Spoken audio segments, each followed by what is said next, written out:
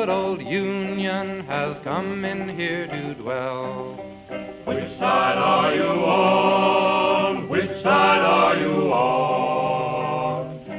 My daddy was a miner and I'm a miner's son, and I'll stick with the Union till every battle's won. Which side are you on? Which side are you on? They say in Harlan County there are no neutrals there. You'll either be a Union man or a thug for J.H. Blair. Which side are you on? Which side are you on?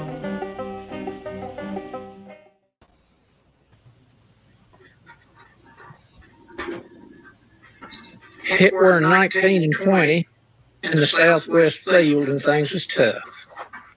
The miners was trying to bring the Union to West Virginia, and the coal operators and their gun thugs was set on keeping them out. Them was hard people, your coal miners then. They wasn't nobody who wanted to cross. So push come to shove, and pretty soon we had us a war down there in Mingo County, which in them days was known as Bloody Mingo. And that's where it all come to a head, there on Tug Fork, in the town of Matewan.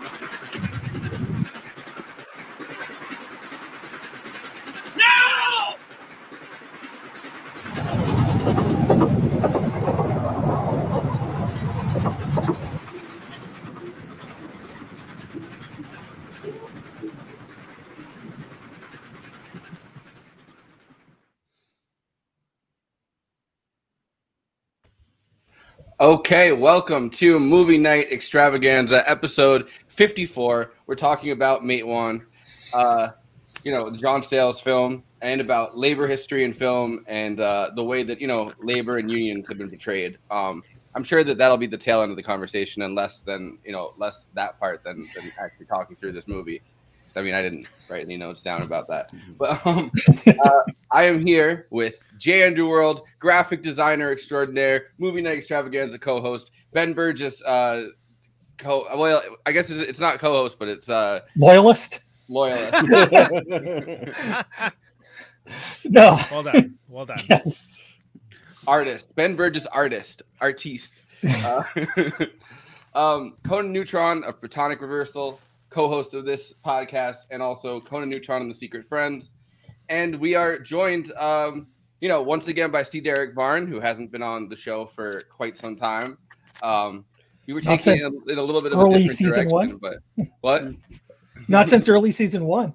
Yeah, but frequent guest for the first 20 episodes of the show, and then we got a little too big for him, I guess. I don't know.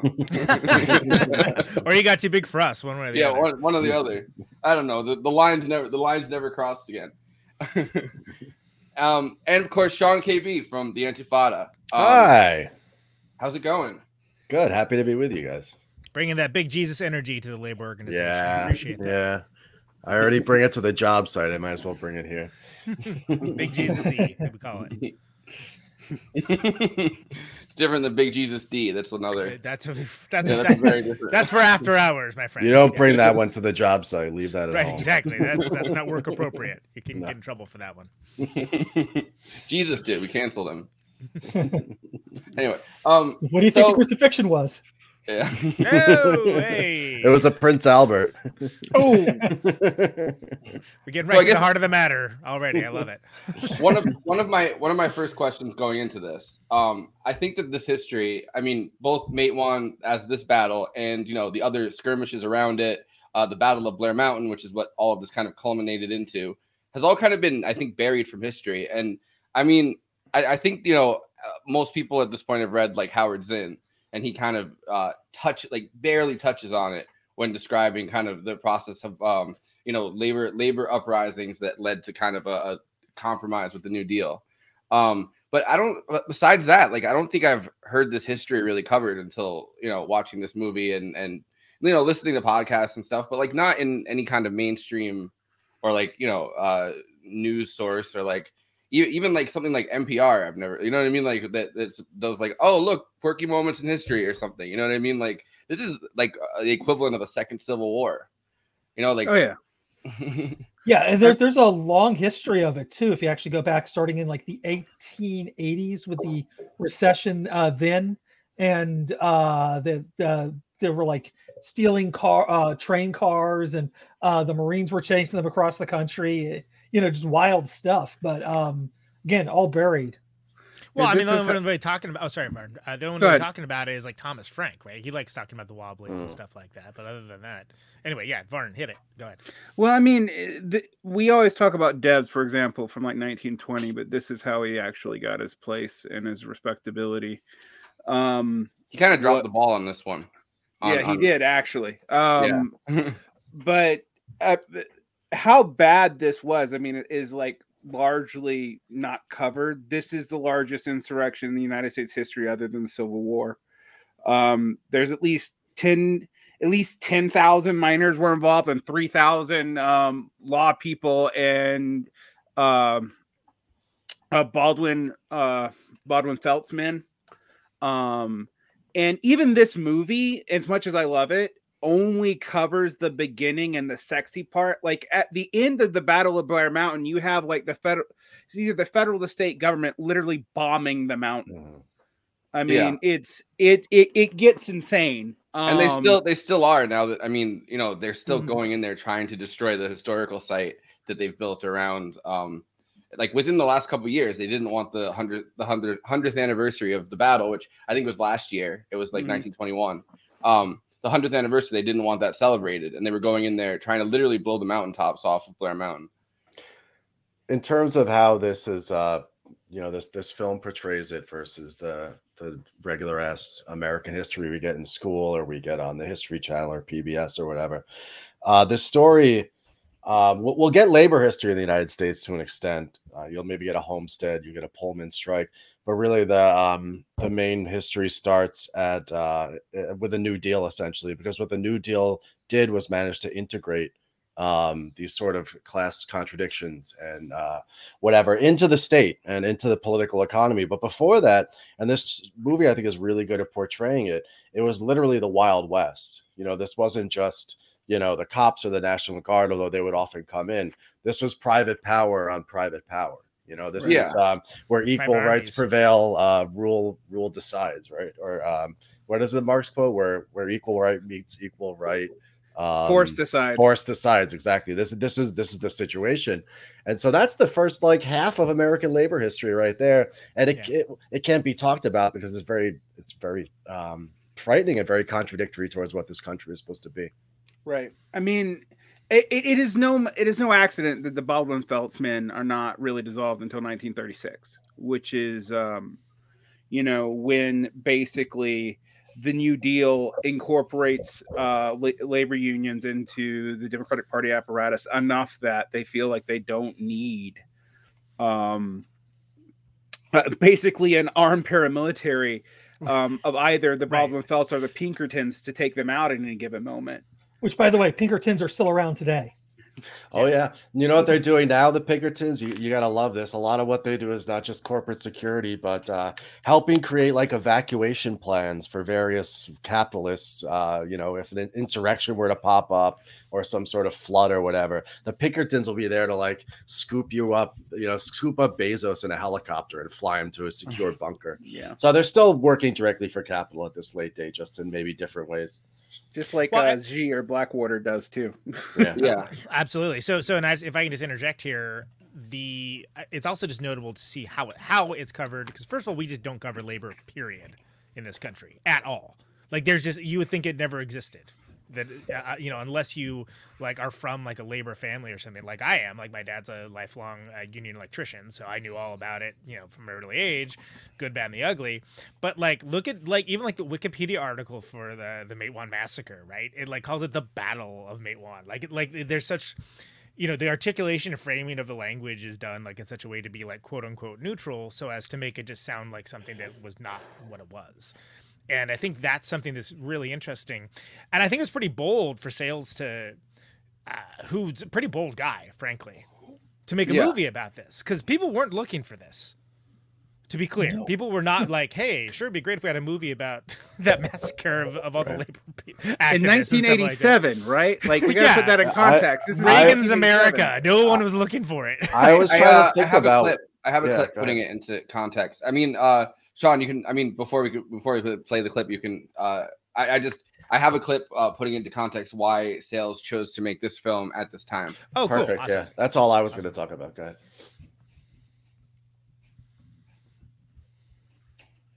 It was just as hard to make as any independent movie. So, wasn't what it was about. It was that we were trying to make a movie outside of the, the studio system, to the point where we thought we had the money when we thought we could make it for a little under $2 million. And then the people who said they were going to put up the money called and said, oh, that bank loan we were going to get to finance the movie didn't happen. And so a year and a half to 2 years later, we finally did make it for about twice that much money, which just our luck was when independent movies, there were distributors who actually put money up front for movies, and I put some money in, and we had some other people, independently put some money in, and I think we made it for about a little more than $3.5 million. So the subject matter wasn't what was hard. It was just making a fairly ambitious movie, outside of a system where, Chris Cooper, who was the lead in it, had never been in a movie before. And that was the good thing about it, which is that, making a movie that far on the margins of things, you didn't have to say, well, who's bankable? He wasn't even recognizable, much less bankable. Why making it then? It was the Matewan massacre was an incident that I had heard about first when I was hitchhiking through the West Virginia and Kentucky hills, and got a lot of rides from coal miners right during this kind of awful thing that happened within the UMW, where there was going to be an election, and Tony Boyle, who was the incumbent, was running against a reformer named Jock Yablonsky, and it was really bitter, and there was a lot of violence and stuff, and people were just kind of shaking their heads and saying, well, we're going to have another Matewan massacre on our hands. And eventually, Tony Boyle had Jock Yablonsky and his wife and daughter murdered. Yeah. In their home.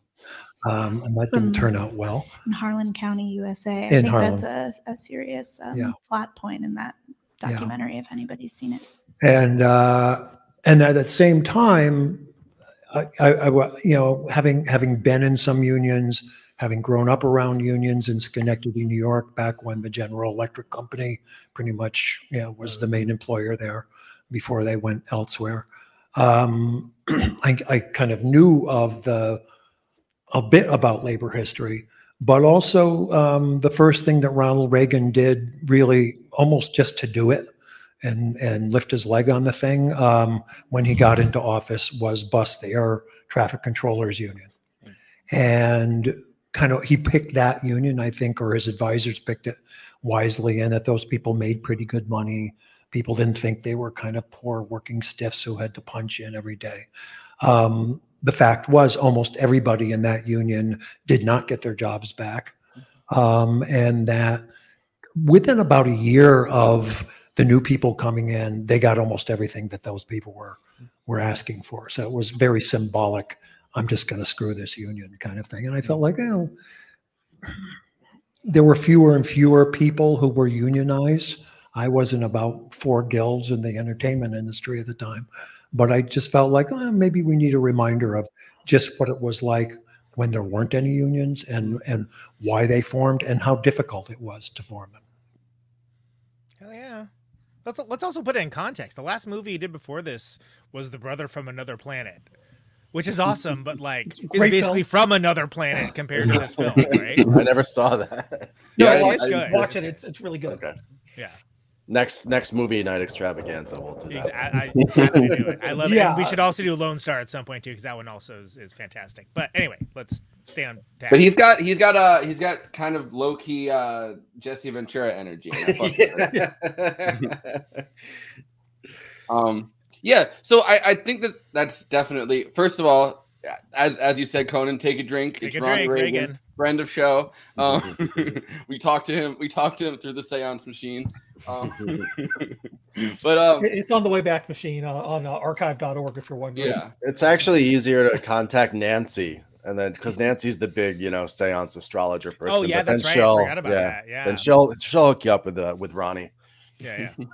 She'll make the connect. Yeah. He still has Alzheimer's though. In hell, which is In weird. hell. He's like the first person to ever get Yeah, onset. it's never happened hell before. Alzheimer's. Most people get cured when they go down there, but not Ron. It's never happened before, or everyone forgot about it. One or the other. Hey, everybody, little Alzheimer's humor. Biden might be the second one to get. Hey. Thatcher too. Thatcher famously died with Alzheimer's as well. There's got to be some weird like connection between like neoliberalism and Alzheimer's, where it's like the more neoliberal you are, like the higher your chances are of just your brain. Because you're not using your brain well enough. Yeah. Just like how being like a right-wing, far-right operative turns you into Gollum. Like corrupts everyone. So it's like, wow, that dude's 32? Good Lord. He's 55. Paul Rove is paging. So yeah, I think that's first of all, like it is this big moment. I mean, when you hear anybody kind of talk about the history of the Reagan years, like Showtime did that Reagan's documentary, which I think it was pretty good. I don't necessarily think it had like analysis past the point of kind of a liberal, like Reagan gutted the welfare state. This is how bad things got, the AIDS crisis, like that kind of. They let the AIDS was killing the right people. So like they let it happen. Like maybe it wasn't explicitly stated or framed the way I would have liked it, but. But that was like a good documentary series, and it does touch on the fact that kind of the first thing that Reagan really does is crush this union. Like that's the first kind of signal that he's going to the air traffic controllers. Yeah, that's the just arrived in prison, take down the biggest dude. Right. Reagan did. And they had supported him, that the air traffic controllers, because Carter had been so bad on labor and workers' rights, like with all the strikes that had happened, which is kind of like the last gasp, I guess, of this labor activity.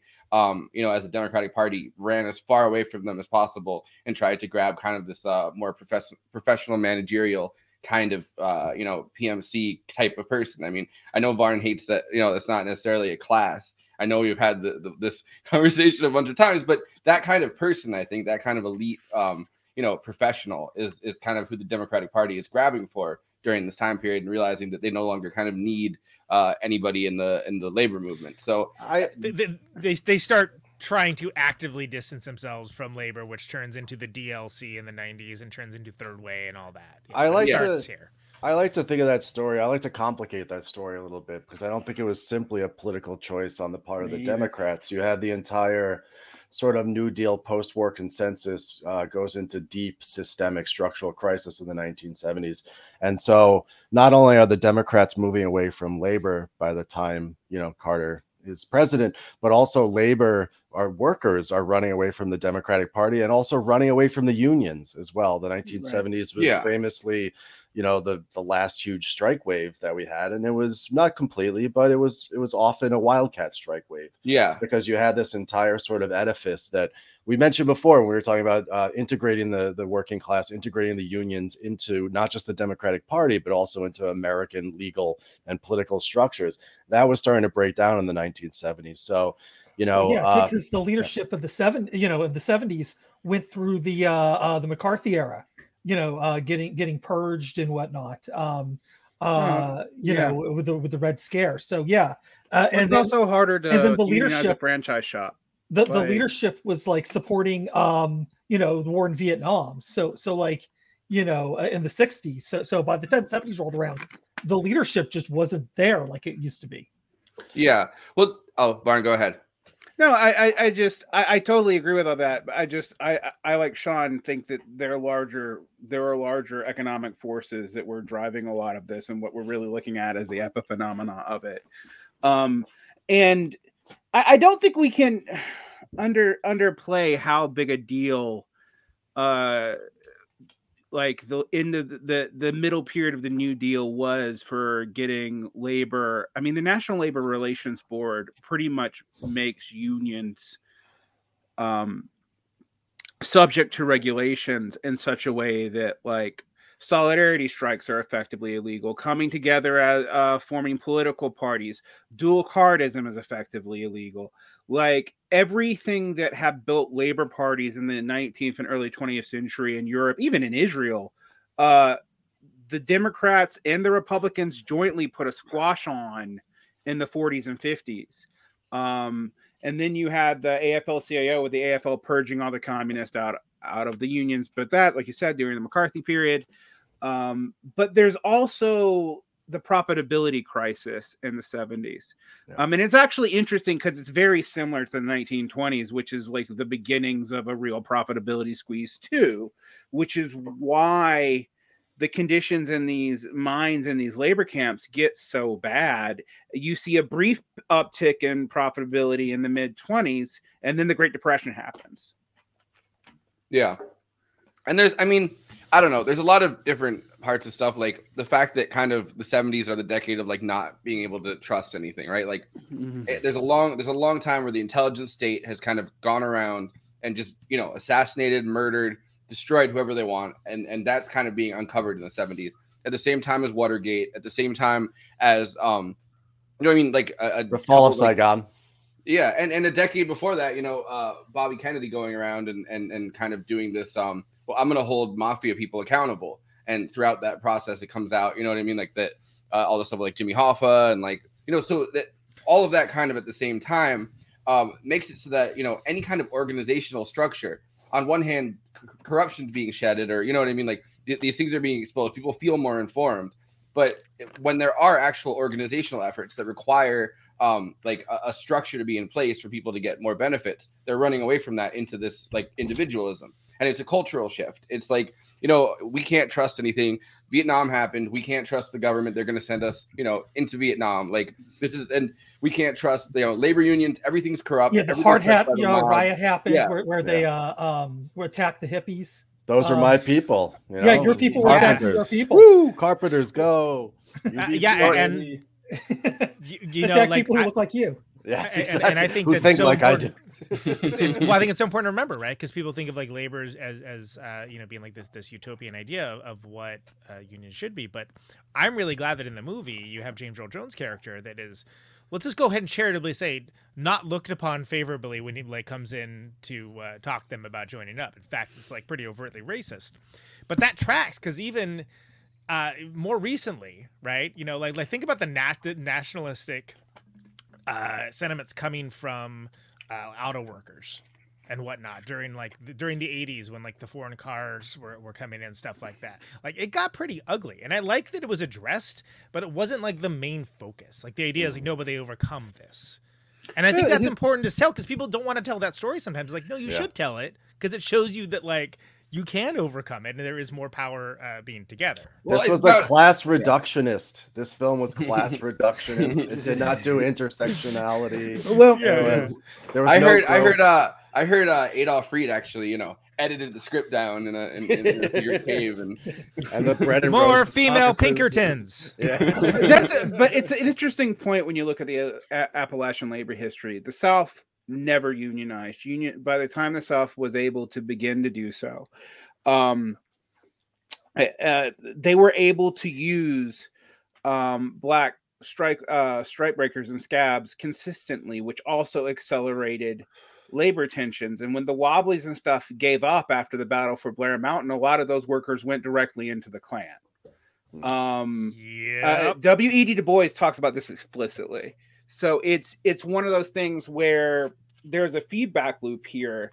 And it's also an interesting fact, though. In the 1920s and 30s, the average white worker in the South made less than the average black worker in the North. And we don't even want to talk about what the average black worker in the South made, which was pretty much nothing.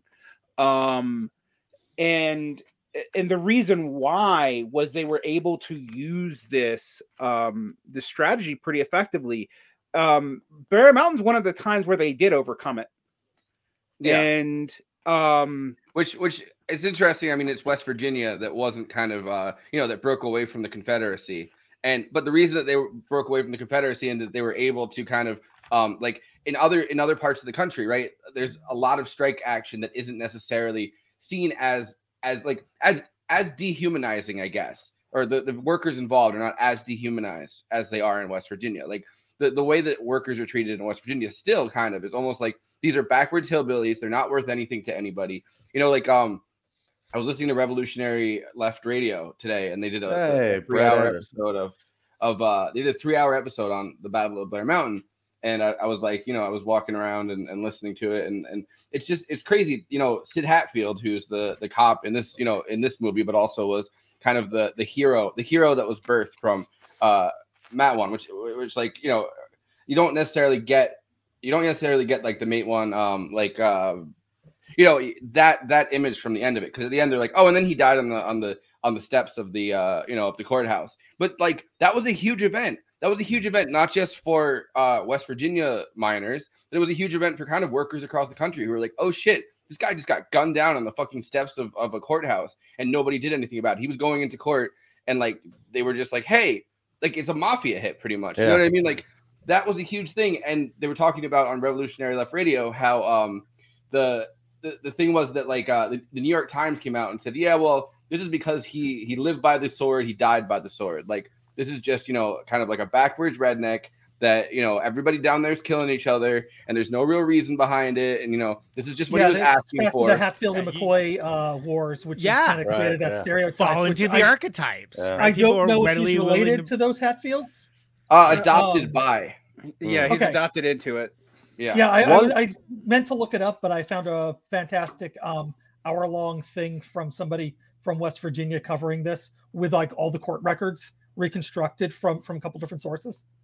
Wow, I didn't find that. I wish I had found that. Yeah, it was really good. I'll dig that back up and send you a link.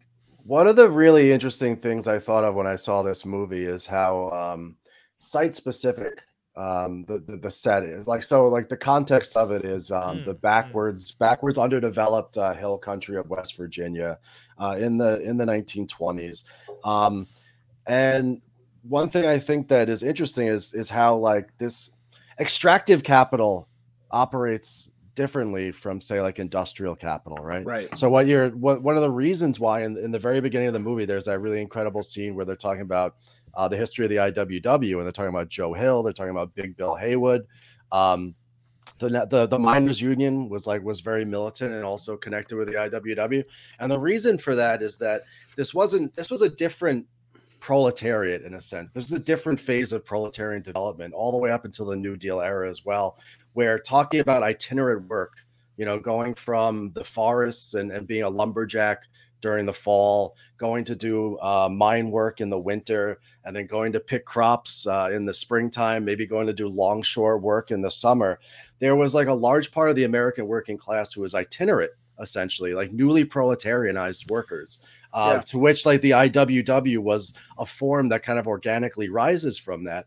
And when you're talking about a place like Blair Mountain and the militancy of that, it's because these people are wage laborers for like maybe the first, maybe second generation, right? So this is a new sort of like historical experience, but also too, it was literally the Wild West because like you didn't have big factories. You're talking about capital like going into with railroads, like inserting itself, like driving itself through the mountains in order to like basically infiltrate and profit from and exploit these people who had up until then been very, very, very isolated. It's a very unique and interesting experience, and it kind of still exists, I guess, but kind of doesn't.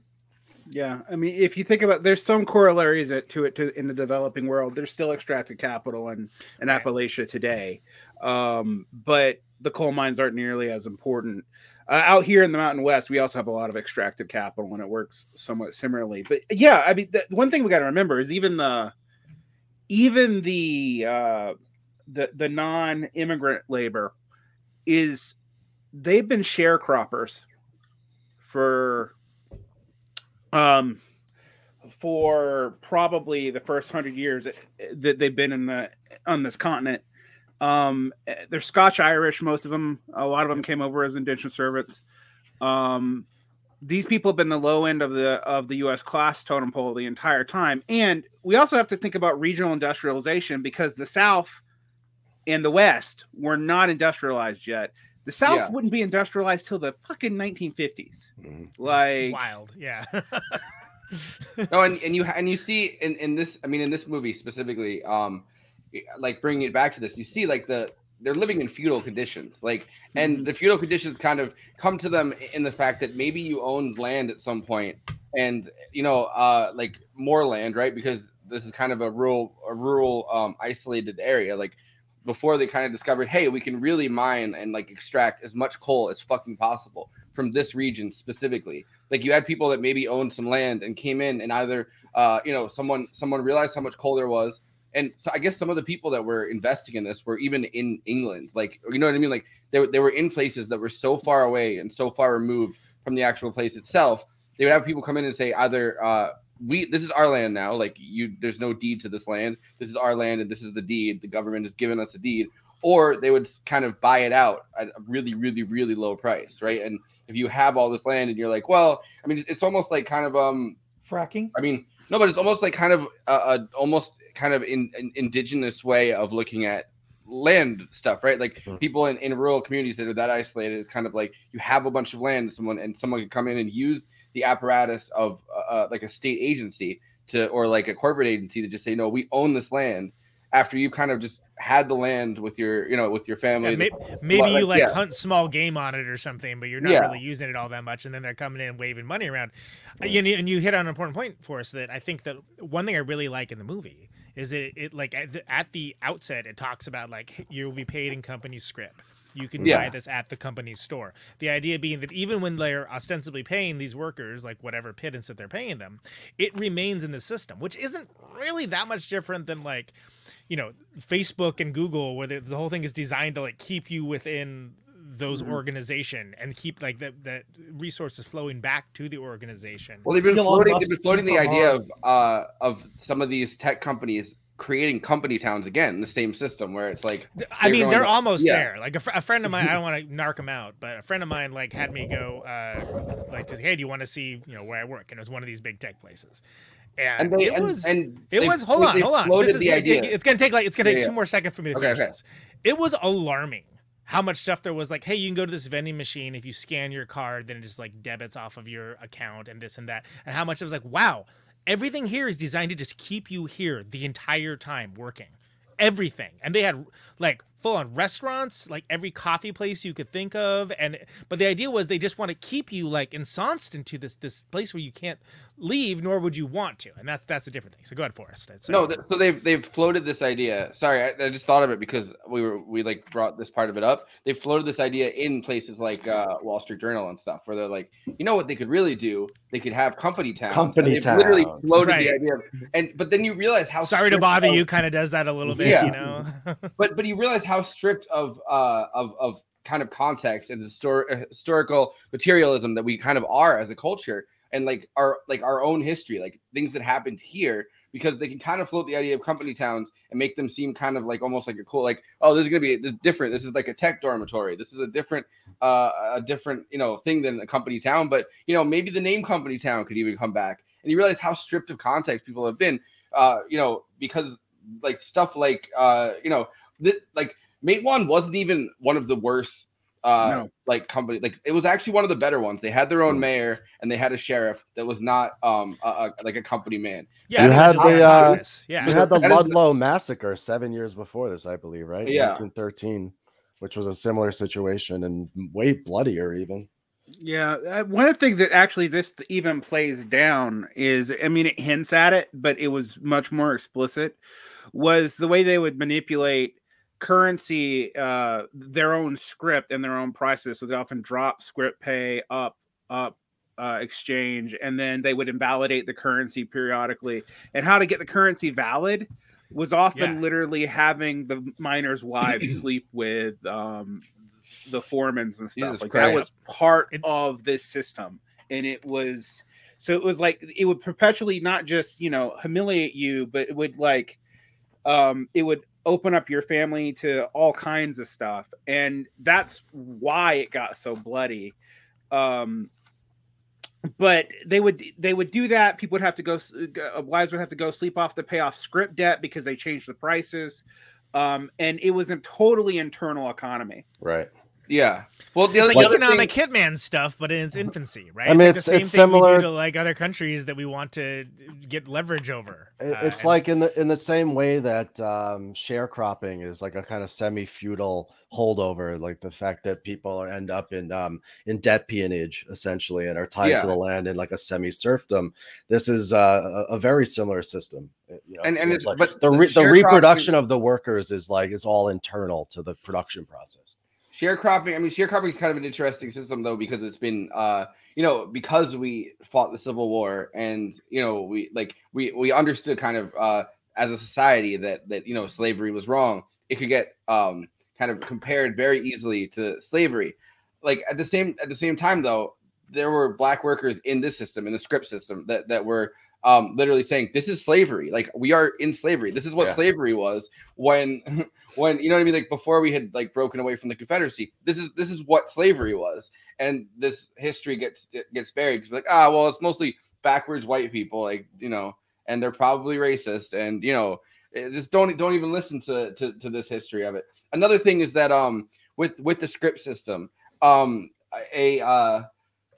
extremely and I think that John Sayles in this movie kind of does want to explicitly compare this to slavery, right? Because slavery is the evil that we've all kind of had from the onset, and we all understand that that's the evil.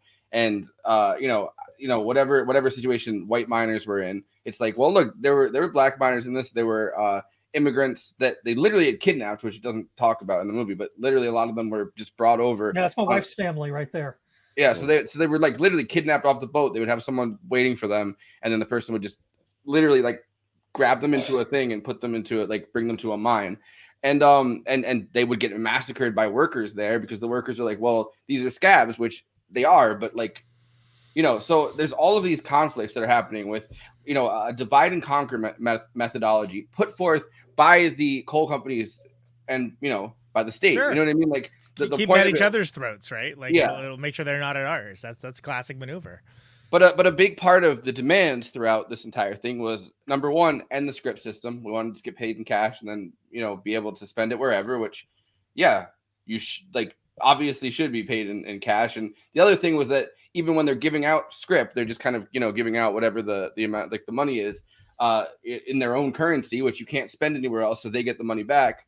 On top of that, they had their own weight checkers that you would bring in a ton of coal and they would say, oh, sorry, that's not a ton, because you're getting paid by the ton. That's not a ton, or they would make they would have things that hold the coal that was bigger than a ton. They'd be like, oh, well, so they would constantly put their own thumbs on the scale, even when workers were getting, miners were getting paid in company cash. Like they're getting that money back and they're like, yeah, well, we don't even want you to profit at all. Like a day's work, if you're not bringing in a ton of coal, you're not going to be paid anything.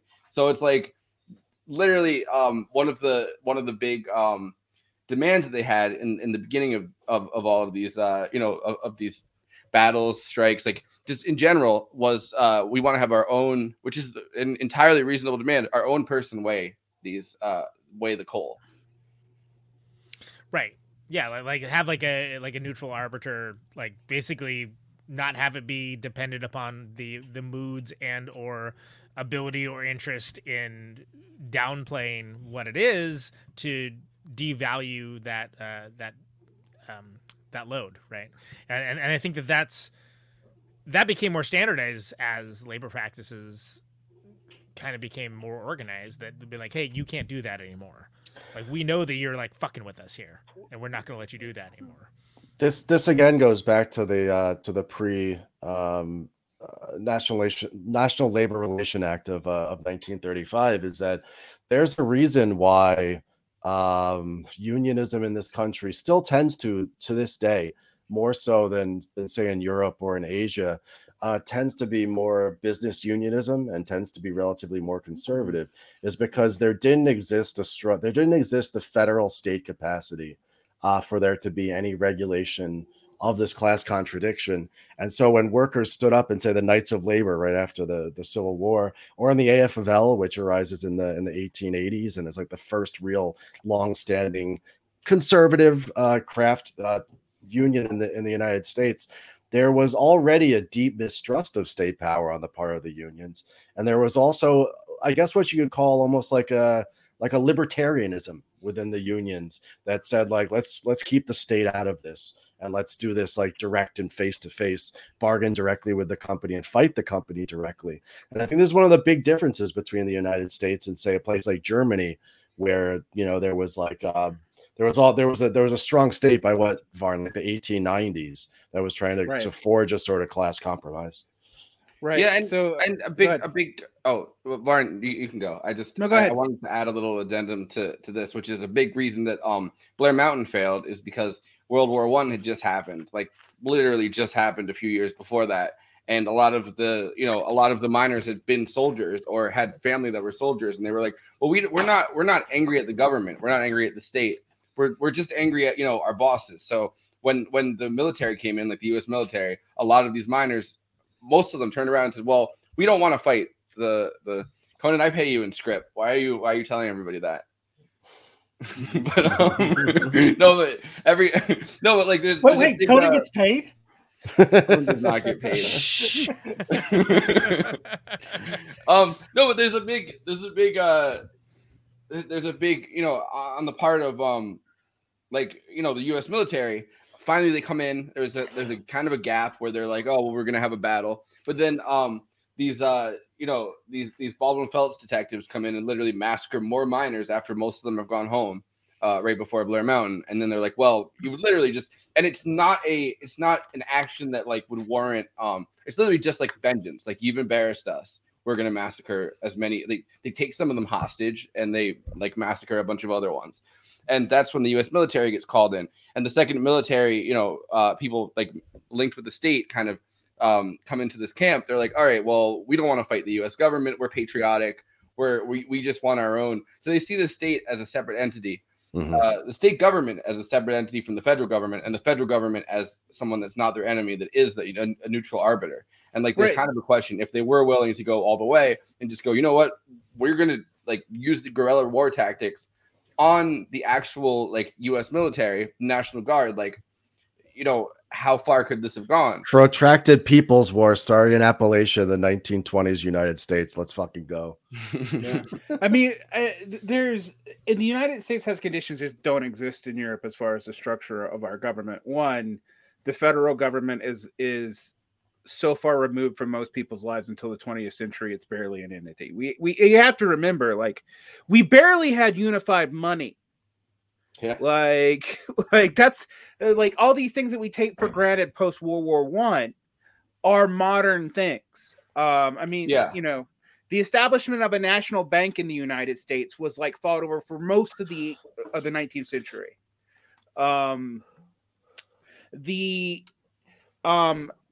The fact that federal rights apply to states is a artifact of the post-Civil War period and wasn't consistently enforced again until about the 1920s, because usually the Supreme Court, which that's another rant about why leftists and liberals have trusted it ever, but would normally weaken even amendments passed. I mean, the slaughterhouse cases, for example, weaken the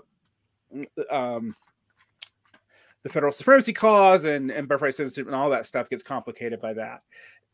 And so what you had was like, who were you going to appeal to? Now, interestingly, if you have similar labor disputes, actually, the similar labor disputes happen this way in China, where Chinese workers will rebel against local companies and even provincial governments, but are fairly deferential to the central PRC. So a similar structure happens. I would actually say that like the labor militancy in Asia is interestingly not as big a part of China's history, because the union movement was so new there when the PRC was established, and the All Chinese Union has sort of subsumed it all. And all strike actions that happen today are all definitionally wildcats. So, I mean, you see this happen in other countries. It's not totally unique to the United States, but it's why we don't look like Europe. And I mean, I think the other thing is, like, we always talk about core and periphery with regards to U.S. and other countries, but there's core and periphery within the U.S. and Appalachia has always been the periphery, still is. Yeah. I mean, you know, there's places in Appalachia that were getting electricity in the 70s. So, like, you know, not to mention that core periphery, or like the urban rural divide, whatever you want to call it, still to this day is used by capital, obviously, right? The ability to move within a federal jurisdiction and have different, you know, tax structures and different proletarians, you know, who can be exploited to various different degrees is like one of the another huge thing that separates the United States from some place like Europe.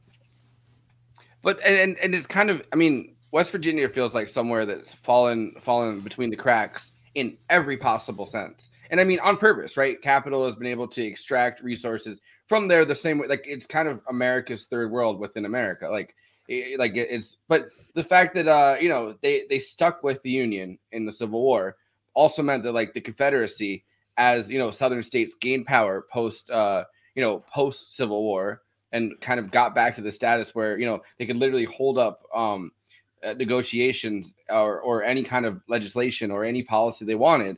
Conan, I just noticed you got one of your cats with you, and I you wanted to get into a discussion. I'll be back in one second.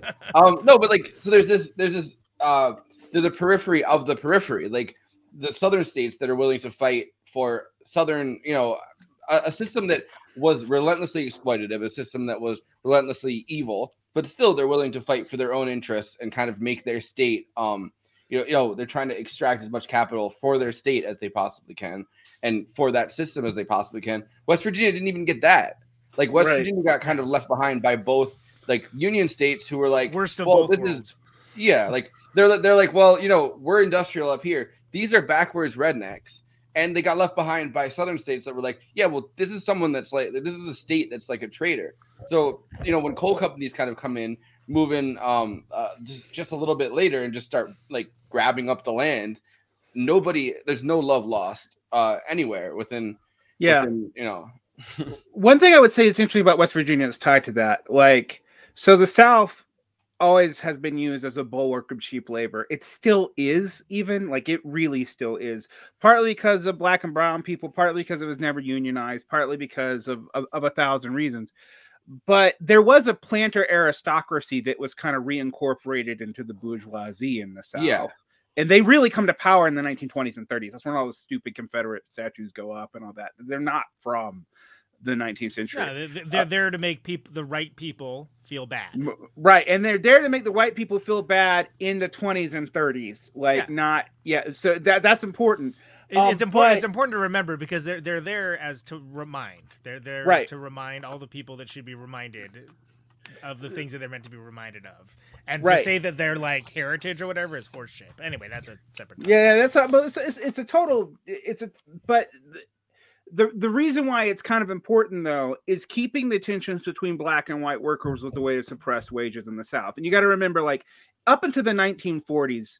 You know, the only major industry in the South outside of agriculture was textiles. And if you know anything about the way capital works, textiles are like the industrial capital you don't want because it's usually, you know, where the shittiest, cheapest sweatshopy kind of conditions go. And the other thing, and the other thing that's like that is extractive capital. And both were all over the Southeast.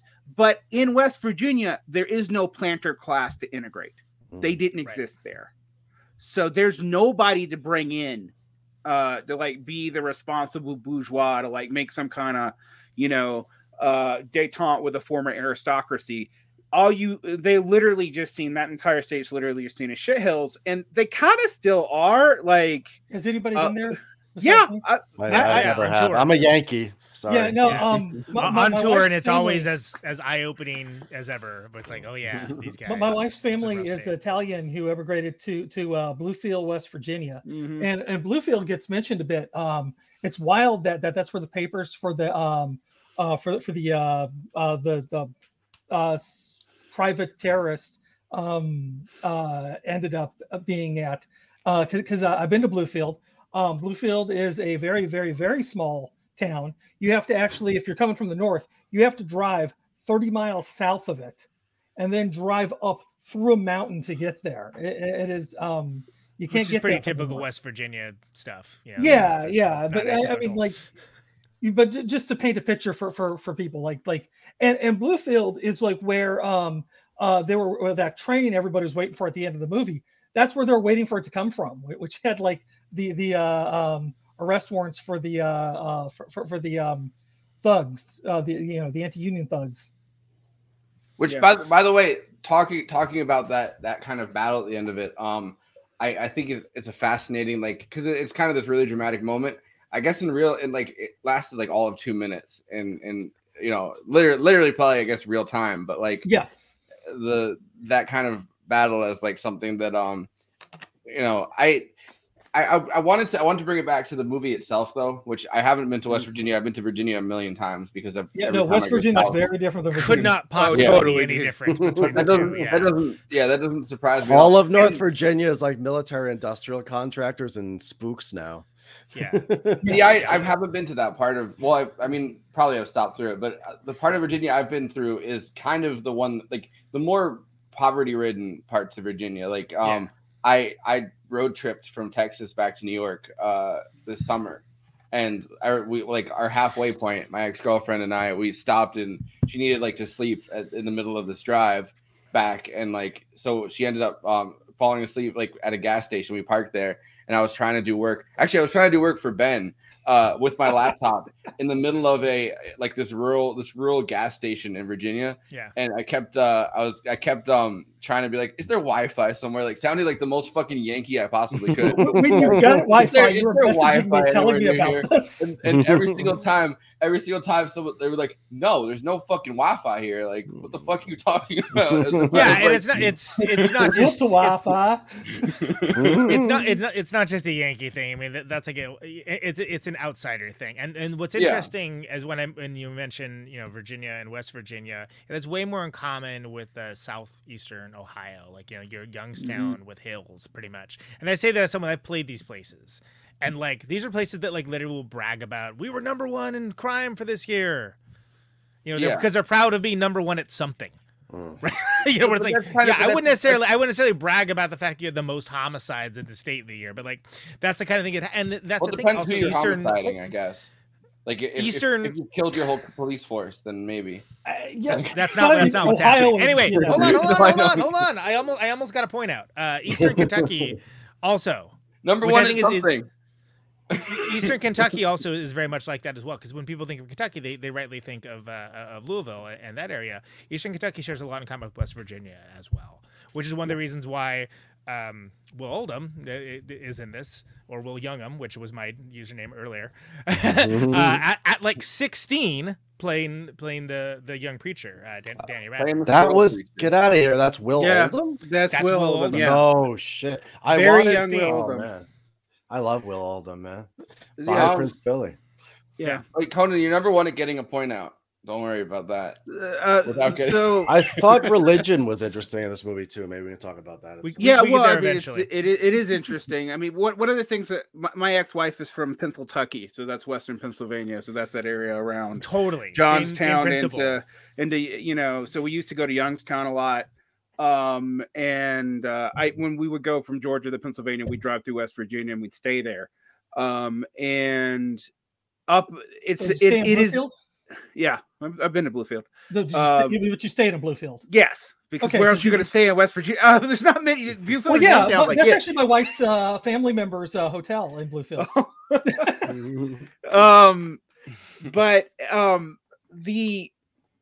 It's interesting because you can tell when you hit Appalachia. Like, yeah, like particularly the non-touristy parts. It's just oh no, it's palpable. Something changes in the air practically. You know, it's notable. And that's also like in the southeast. You know, where I'm from in Georgia. I'm from the Piedmont section of Georgia. For those who don't know Southern stuff, that doesn't mean anything. But we're just below, you know, just in the foothills of the Appalachian, below Atlanta. And a lot of my family is up in the Appalachians, and that's when you see the religious stuff really filled in a lot of the gaps. But the religion there is really, really, really different. That is where snake handling churches are from. That is where like holiness movements took on, and a lot of that seemed to fill in social functions that were just totally not built up by the state, even the local capacities. Basically, the churches filled in the gap. And that was true here too, and the churches played a big role in anti-unionization. I was going to say, like the modern sort of like ideological Red Scare that it comes out of evangelicals in Seattle after the Seattle General Strike of 1818, were some of the first ones to start passing around tracts that were like specifically anti-union, anti-Bolshevik, you know, as they would say at the time, because they had seen this threat, you know, that arises when workers took over the entire city. You know, they called it Bolshevism, but evangelism, you know, it doesn't always take this sort of reactionary role. But what I found interesting too, was the use of the song, you know, "There's Power in the Blood," the old gospel that they sing multiple times in the movie, which became "There's Power in a Union." Now, on my dad's side of the family, they were Salvation Army people. Preach it, squirrel preacher. And the Salvation Army was known for going to union meetings and doing what they called a people's filibuster to shut down the union meetings by playing songs like "There's Power in the Blood." And what the union started to do with like people like Joe Hill, we get up there and start leading the union and singing, "There's power, there's power, there's power in the union." So, you know, I never knew that. That's good. No, it's wild.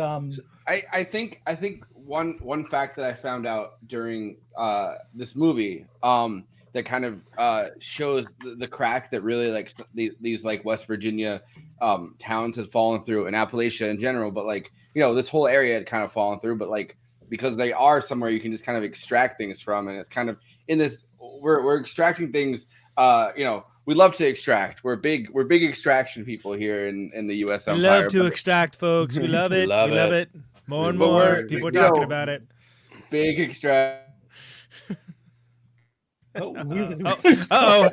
It broke Forrest. You've never seen it. Our big you know, are realizing that kind of West Virginia, this place that more than anywhere else, it kind of falling through the cracks. Towns start popping up, right? Like company towns, and Matewan, Matewan is not like anywhere close to the Matewan's. I keep pronouncing it wrong. It's Matewan, but I thought it was Matewan for like. I always thought it was Matewan. I only knew from the movie that it was Matewan. That's so Matewan's one of the least one of the better ones, because at least they have their own mayor and they have their own sheriff. Most are just kind of company people that they've put, because there's a lot of coal companies and they all come in, they buy up the land, and the coal companies realize that they do have class solidarity because they all decide together that they're going to hire these Baldwin Felts detectives. So it's Josh Mostel as the mayor in this one, and then it's David Strathorn. Who's always pre-Nomad Land when he's crushing unions, but whatever. Don't start. Come on, Expanse. He was so great in the Expanse. So the name itself, right? Like Matewan, like the name, that name comes from Beacon, New York, which is 15 minutes from me. Like it's the next exit on the thruway. And the reason that it's named, the original name is Matewan, which is an indigenous word. Like that's the name of the original town or city. Before when it was first incorporated. And the reason that they named it that is because all the stuff to build the town had come on the train from New York. And they're like, oh, where did the train come from? Let's just name the town after that. So that kind of shows you how fast and how little thought really went into creating a lot of these territories. They added all those syllables to it.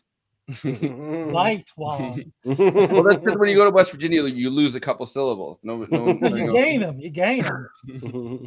You know, when you go up to the whale. Well, and I like I think that Sayles, who really excels at portraying these types of characters in these kinds of places more in a true and real feeling way than a lot of directors.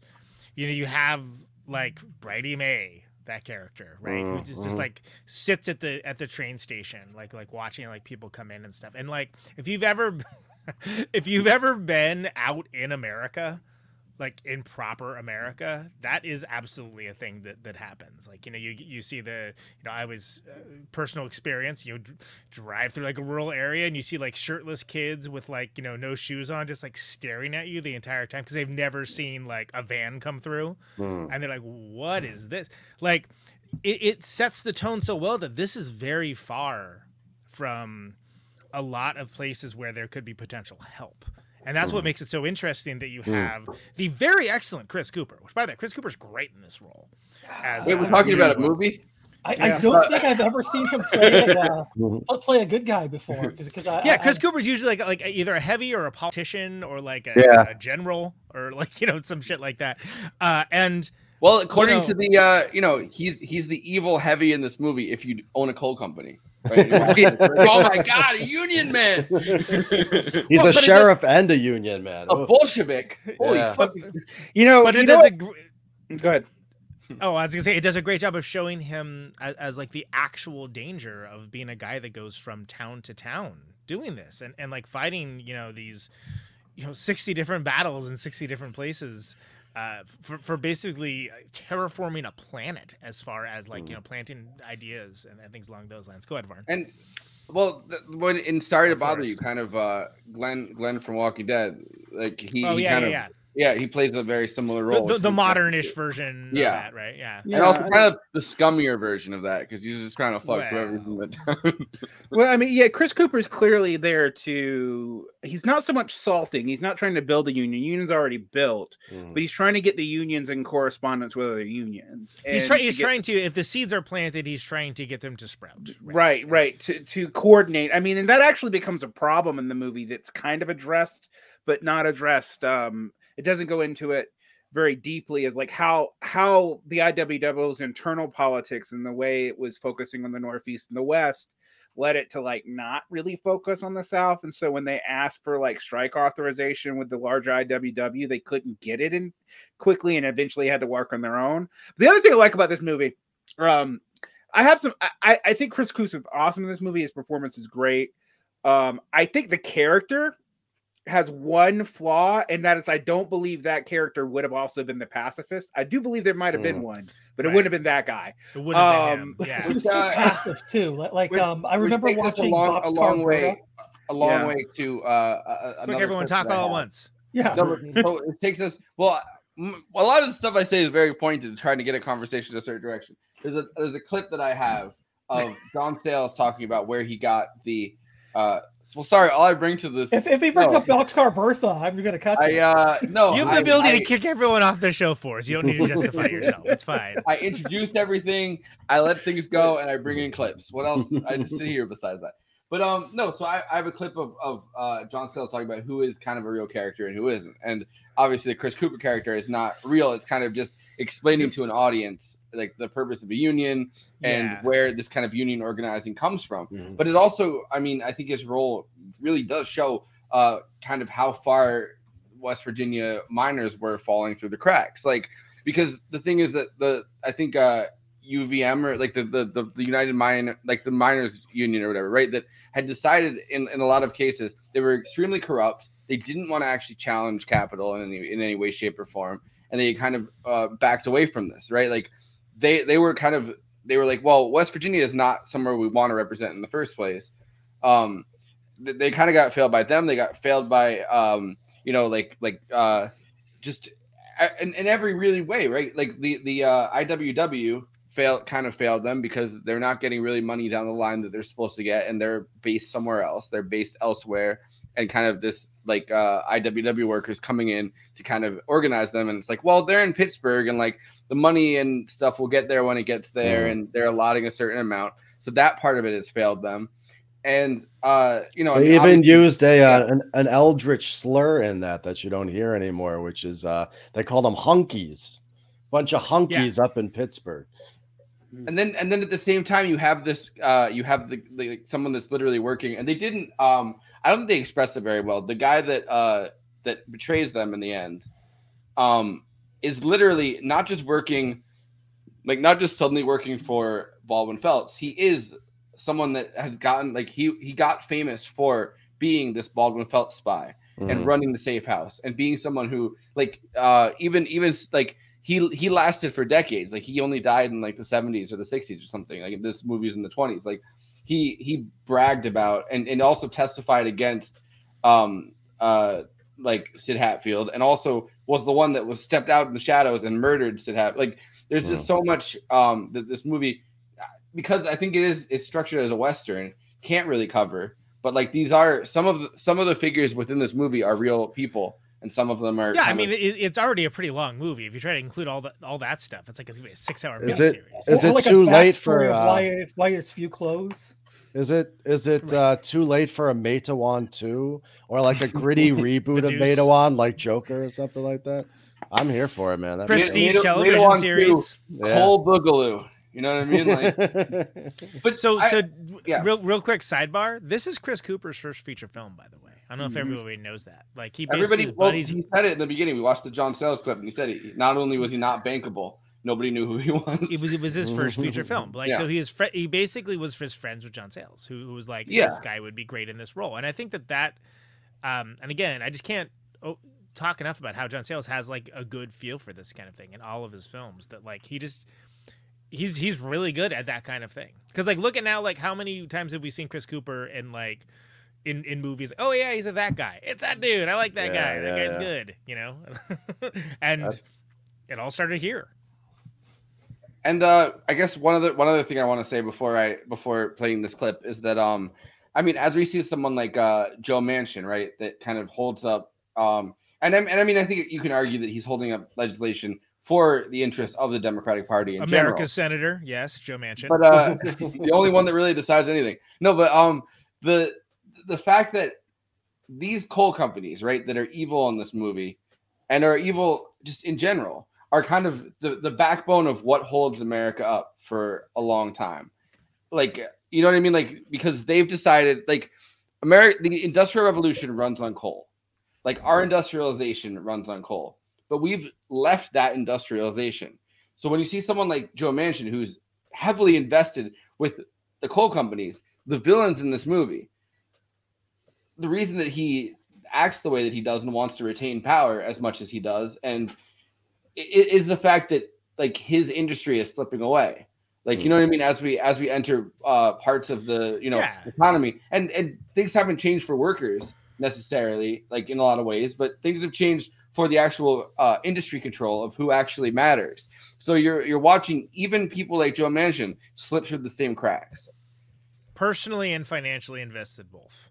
Yeah. No, 100. So it's like, it's interesting to like be talking about this movie now, I think. And to have Bernie, the reason why we can't have meaningful climate change legislation is because of that. Fantastic. And to have Bernie literally, you know, put the words out there to which side are you on a cable show recently, which I mean, that's such a low bar. Like, it's such a low bar, but it is something that's like, well, this is something that, you know, hasn't gotten referenced in the same way. Yeah, Bernie Sanders, you know, whatever you want to say about him, is very much part of that tradition. Like, the guy didn't he record like an album of like spoken word shit about Eugene Debs? He's like maybe the only popular figure in American history that he made a documentary. He made a documentary about Eugene Debs. Okay. He recorded a spoken word album of workers like union songs. I know that because I'm someone that creates my own documentaries. So I was like, oh shit, this guy makes low-key documentaries that he got paid like a tiny bit of money to make from historical archives. That's fucking awesome. No, and that album that he recorded is awesome too. It's just great because he says this land is your land, this land is my land. That's the most famous from California. They have like the story choir in the background, and like all the 80s excess of overproduced music going on, and then just Bernie Sanders cutting in going, this land is your land. Yeah, it's quite surreal. Almost as surreal as his public access show where he talks to mall goths and lectures children. Yes, I love it. They tried to smear it with that, and I was like, no, that makes him fucking It makes him look fucking awesome. Are you kidding me? Like, he's like Wayne and Garth. Yeah, exactly. Excellent. Potty on. I'm having some computer troubles right now. If I lose you guys, I'm sorry. And how did you approach like the characterization? Because I mean, one special thing about your movies, I think, is that you often have a view of a community and many voices and many points of view in a community. And that's probably something that you went in going, but the challenge there is like, which side are you on? is the kind of thing. How do you make sure that it's balanced, or do you want it to be balanced? How did you work that out? You know, there's 4 or 5 actual historical characters who there was a little bit written about them. Sid Hatfield, who was the sheriff, the agent provocateur for the management people. C.E. Lively was a real person. The character that James Earl Jones played, Few Clothes Johnson, was based on a real person. The rest of them are kind of composites. And I had read, there wasn't really that much kind of history written about these people, but I found a lot of diaries, things that were written by, my dad and I used to go down in the coal mines in the 1920s, and this is what it was like. Or, you know, even one woman whose mother had run a boarding house in a company camp. In some stuff written by immigrants, and that was the first job that anybody in their family got. So using those, I kind of put the characters together, thinking about them. I read books by a couple of the not so well known, but you know, guys who were pretty high up in the Wobblies, because I figured that the character Chris Cooper plays is somebody who has been an IWW organizer, a Wobbly, and then now has kind of, been sent out by this fairly new UMW to see what he can do. I think one of the things that I felt most impressed by in Mate One is the language of the film. That so much of the way that people speak in it is, for lack of a better word, so union-y. Even in union films, in like strike films, it's not necessarily the norm, I would say, to use the language that has been traditionally associated with union organizing, the sort of brother and sisterness that kind of comes out of a different kind of colloquialism. And I think that's one of the more interesting aspects to me of the movie. And I was wondering if that was something that you worked on for the film. It's something that I ran into doing my research. Like the Masons have their secret handshakes and words and stuff like that. Because being a union man was often very dangerous, there was a kind of sub rosa language, and then there was the official language that they would use with each other. So it was a little bit like being in a certain kind of cult or religion or whatever. I got a lot of it from old UMW journals and some of it from the Wobblies and the Wobbly publications.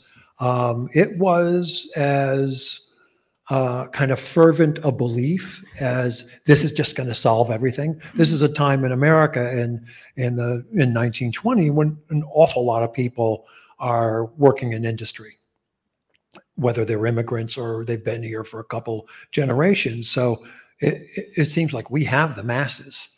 We are massed. We're not isolated on farms anymore, like the Wobblies were trying to, really organize fairly isolated people. These are people who are all together and they're kind of under one roof. We should be able to do this, and this is really going to work. And so there was a kind of excitement about that, and it was kind of like, if you were, you might not wear it as a badge, but it was kind of like being in a club. Exactly. Badges. We don't need those sticky badges. I don't know if the real question that someone would ask to try to find out whether somebody's a Baldwin Felts agent or working in a union is like which eye is like Big Bill Haywood missing, because I feel like you could just kind of be working for Baldwin Felts. You'd be like, well, you should probably know what eye, like you've seen pictures of the guy, like you know what I mean, like Probably took out the eye.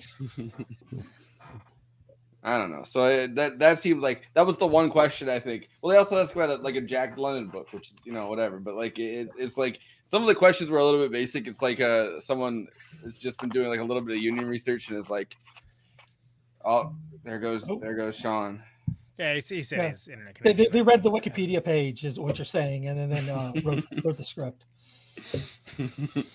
What is a union? And then they're like, well, a union is, and they're like, you figured out the code. There's a so listening to Revolutionary Left Radio, one of the things is that both the army that was working with the coal companies and I like that you took the initiative to change the name on the. That's Andy World and I's shtick, by the way. We do that quite a bit. That's good. I like it. No, but I like that both. Well, all right. So the story that both the union, like the army's working for like unionizing, like the workers, the miners, and like the army working by the time that Blair Mountain happened for Capital, like for the coal mining companies. They both had passwords, but I guess at one point, one of the battles leading like right up to Blair Mountain was that the password used by the coal mining company's army, which was entirely made up of volunteers that like were pretty much told like, oh, you guys haven't unionized yet, and you're gonna lose your jobs if you don't join this army. Like, we own this army. This is the army. Go in there and kill other coal miners. So that army, their password was like amen. And when they asked like password, because I guess both armies didn't know which side they were working for, they didn't know which side are they on. And I guess the password was amen. And when they didn't know it and they used different passwords, they just started shooting at each other. And that was like one of the battles right before Blair Mountain. Classic blunder. I did also just kind of wanted to touch on the music if Conan wanted to talk about that. I would love to. I do absolutely. Even though I thought it was a little too sharp, but that's just me. That's just that kind of singing. Oh yeah, you mean like musically sharp? Yeah. No. Yeah. Well, there's a rich tradition for West Virginia of that manner of feeling it, not necessarily like being note perfect necessarily, right? But and it being something where like look at the alternative, right? Like they that music was developed because I personally love alternative coal mining music. I don't like that mainstream coal mining music. It sucks. You like the stuff that they brought in the mandolins from the Italians. Yeah, I thought that was like a little corny, but I think it was cool how they showed how like the black guy had the harmonica, the Italian had the mandolin, and there was the fiddle, and they're basically like creating like American culture at that point. Right? Yeah, American culture is being created. I remember going to a folk festival. Actually, no, it was a bluegrass festival years ago, and they had like this workshop where this guy was talking about the history of the mandolin and how like that picking was developed because you couldn't hold out a note on the mandolin. So they had multiple pick. There's a name for that. I know Conan probably knows it off the top of his head. Wait, I want to say it's also really interesting that you go from kind of like music that's kind of just being developed to kind of keep this struggle going on, right? Like the labor struggle, and kind of music that is kind of being developed in these camps. Like there's not a lot going on between these battles. And it's interesting that in the 60s, this is the point I was going to make, that a lot of it's just born of like there's a lot of time spending sitting around. Yeah, like you're sitting around, right? And you got to but the updated version is that in the 60s, people like Pete Seeger or Phil Ochs or there's a lot of different, Bob Dylan even could kind of just go around and collect these songs and then like profit off of just being like, this is an album. Yeah. And Woody Guthrie did it too. Woody Guthrie kind of I was thinking about it the other day, and I saw this thing that was like, oh, Woody Guthrie kind of created with his Dust Bowl ballads, like kind of created like the first concept album is what like which I don't think probably is true, but like some outlet put it out that was like, oh well, this is kind of the first concept album. It's funny that you could kind of in the early well, in like the 60s, 50s, like that whole time period, you kind of just go around from town to town and like ask like, hey, did you guys ever come up with any songs? Yeah. Well, like, if they weren't published, then it was fair game, right? Yeah. So, like, okay. Like, Well, I like, mean, I'm gonna make an album. Like, what? How do you publish songs. a song? Like a newspaper? Like, what are you talking about? And I mean, Alan Lomax, don't worry about it. Went through it and made collected a bunch over the years too. So you have that long history of people going through and finding it, and also like when Woody Guthrie wrote songs, he would actually just adapt the tunes of whatever people were using. So like he actually would write he wouldn't write the music to his songs, and a lot of times he'd just be building it on more traditional songs, which Bob Dylan also did a bit of. Was that whole folk music movement? Like it's just, it's interesting that kind of became a musical style, right? Like it became its own genre. Well, I mean, that's what folk music was in the 60s as opposed to today. Because I mean, today it's just, we're just going to play, Woody Guthrie songs, or we're just going to play, whatever songs. We're going to play, all these old timey instruments but it's not like it was, where they're actually finding and learning these songs and bringing them to a new audience. But Conan, I want to hear what you had to say about it. Sorry, I just wanted to bring up that point because I've been listening to a lot of folk music late, like Woody Guthrie and Pete, like that whole style of music, and I just thought it was funny that like you kind of just go to a town and be like, let me hear your songs, and be like, if the songs are good, you'd be like, I'm gonna make an album out of those songs.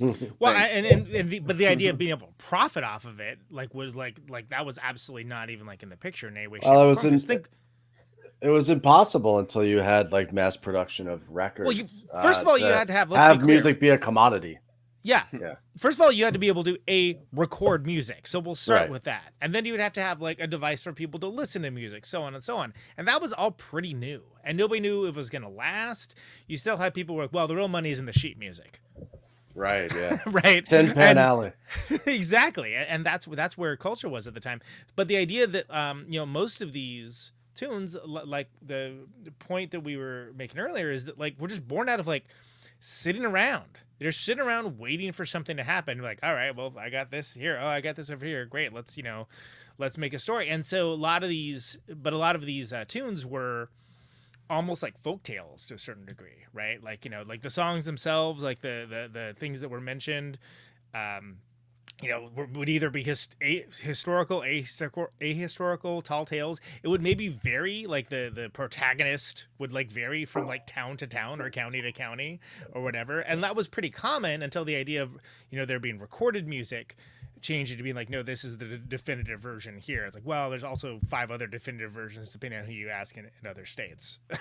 Yeah, well, I mean, if it's famous that a song is like good or a story is good, right? And you're in a town controlled by a coal mining company, let's say, like you're not going to have the same heroes in your music as as you would in a union town.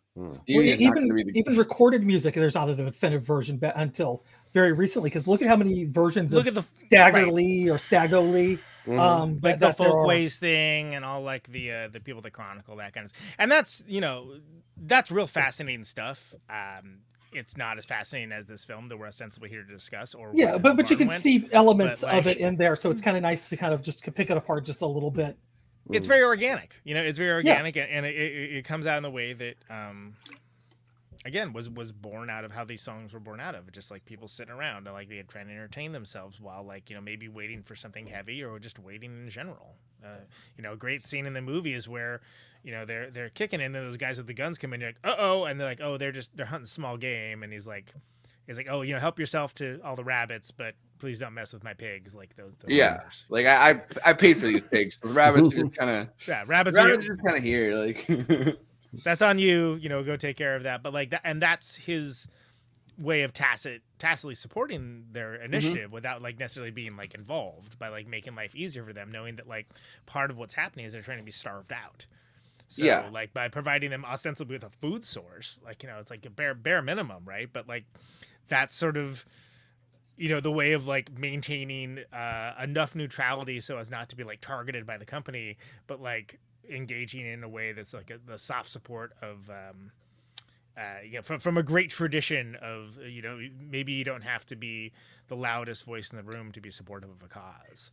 Well, you get a lot of information from that one scene, and I wish you kind of got more information about it, because it number one, there's the divide and conquer side of it, right? Which is, those are the hill people. Like those are like the real hillbillies. Like, we're working for a coal mining company. We're kind of above that. Those are the people who kind of didn't, like, the same way that I said, kind of, it's almost like an indigenous owning of the land, right? Like, you might not have a physical deed for the land, but there's a bunch of land, and the coal company comes in and just kind of takes that land from you. So those are the people that kind of the coal company relentlessly profited off of, because it's like, this is a family that's kind of understood by everybody, has possession of this large tract of land because they're hunting on it. And it's like the coal companies come in realizing that there is an extractive profit to make off of this area, like kind of just takes the land and is like, yoink. Huge tracts of land.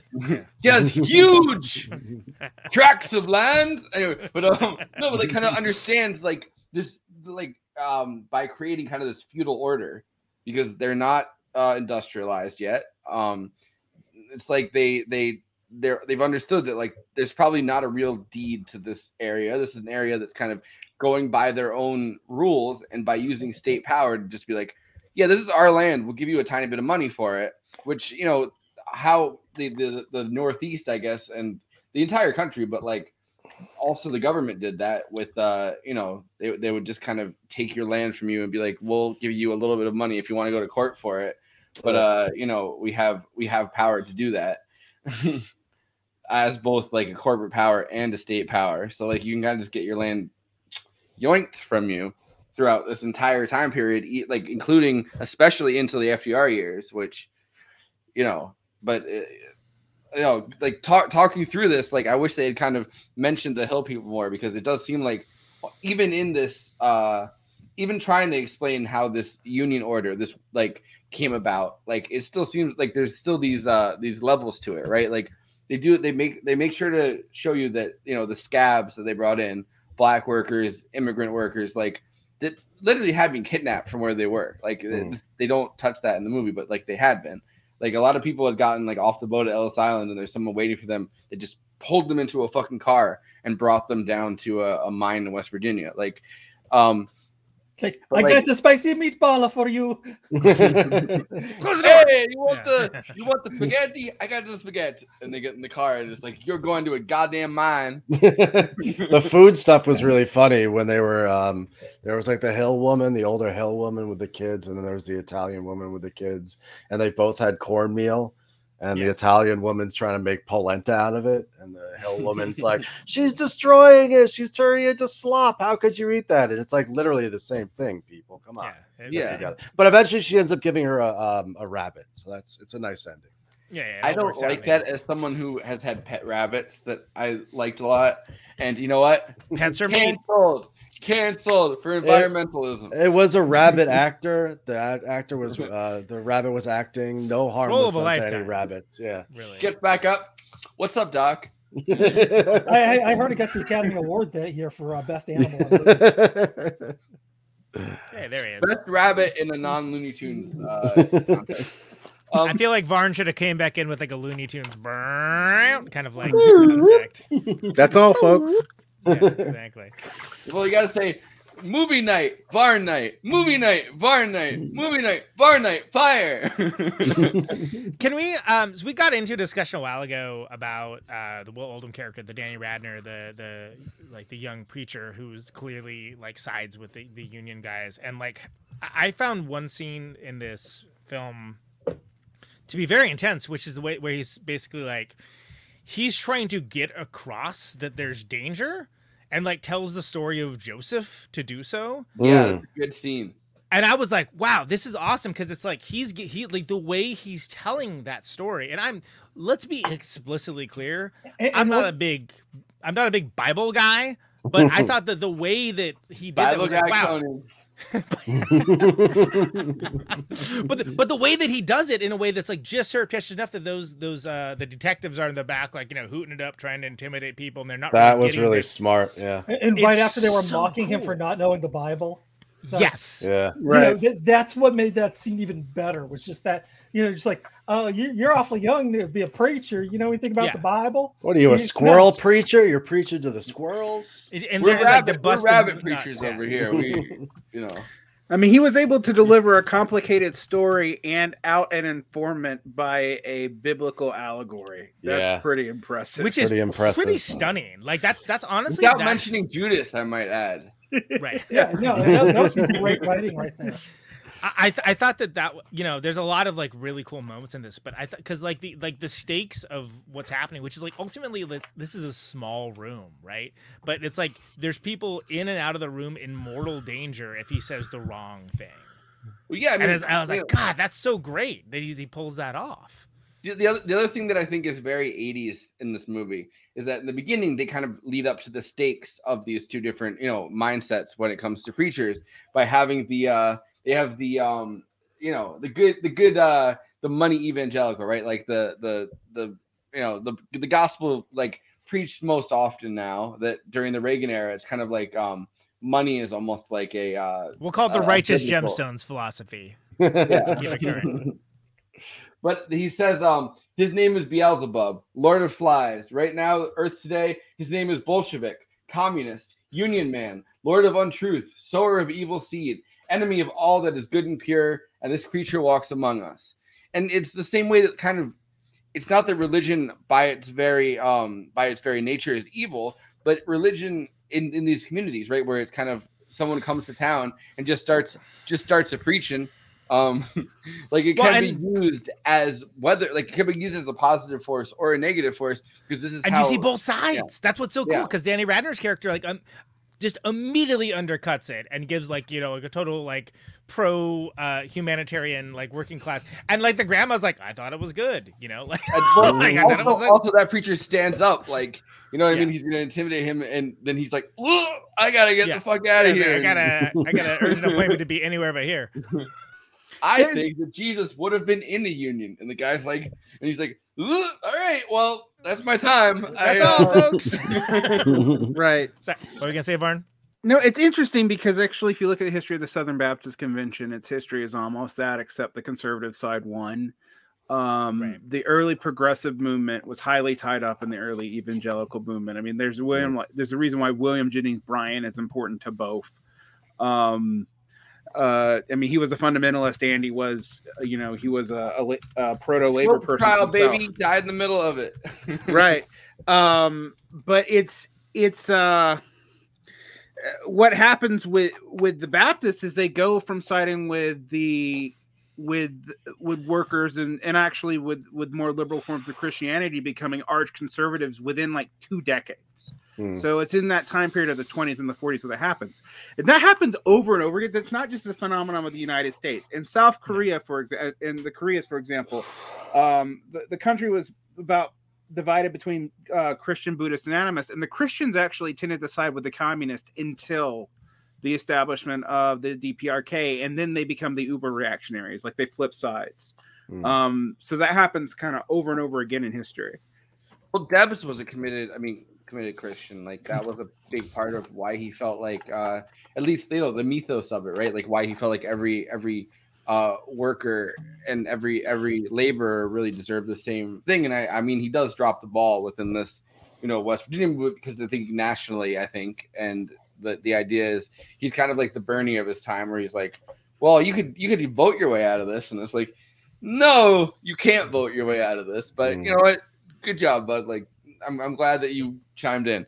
But like the whole idea of that's some read, but okay, yeah, go ahead. No, I was listening to Revolutionary Left Radio, and they kind of went into the idea of the they called him a pussy. Actually, it was crazy.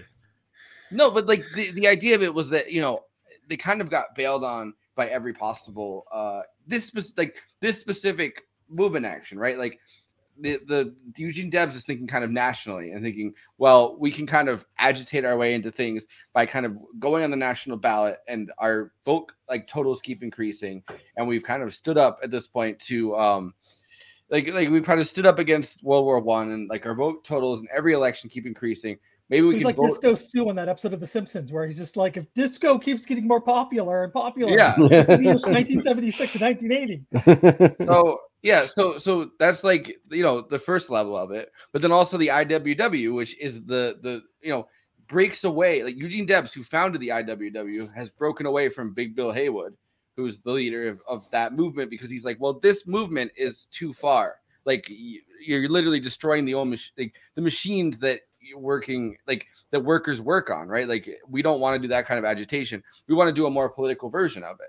So that's like a second level of failure, because in this case, Big Bill Haywood kind of bails on, by the time Blair Mountain comes around, right? Like bails on it, which that split is like the most famous intra-left conflict in American history, because even Helen Keller could see that was too far and wrote a piece in mainstream papers. I think it was within I think SPCA's main thing, where she's like, you guys need to get along, you guys are really messing up the thing. But the, you know, workers in West Virginia had fallen through the cracks of all of those institutions. They'd kind of taken it into their own hands. And this movie doesn't necessarily express that very well, because you know, Chris Cooper kind of brings them back to him and is like, well, when you guys break away from us and listen to like a snitch, maybe things aren't going to go too well for you. But it still is it's a systemic failure from the institutions that are meant to protect workers and do. Like I would argue that Eugene Debs does a good job at protecting workers in other parts of the country, but this is just somewhere that's so far gone that it's like America's third world. Like it's not even just that they were so put upon, because a lot of workers were put upon. The West Virginia miners were able to call upon a lot of resources, like the community that they already had, in order to forge some sort of a class solidarity with one another. I look at like the beautiful, Joe Kagan, the union organizer in this movie, and all the beautiful talk of you know, one big union and we're all workers together. It seems so alien to American society today to even imagine that. I mean, I believe that, but like this is 100 years ago. You know, like so much has happened over the last 100 years. I feel like the kind of strong communities that can allow you to take up arms and like against the mining companies and the deprivation don't exist like they did 100 years ago. Well, maybe if there were more black voices in the unions, women voices, then we would have. Just kidding. I don't know. I was just being very liberal about my response to that. Liberals like social peace. Liberals write like half the city and half the history in this country.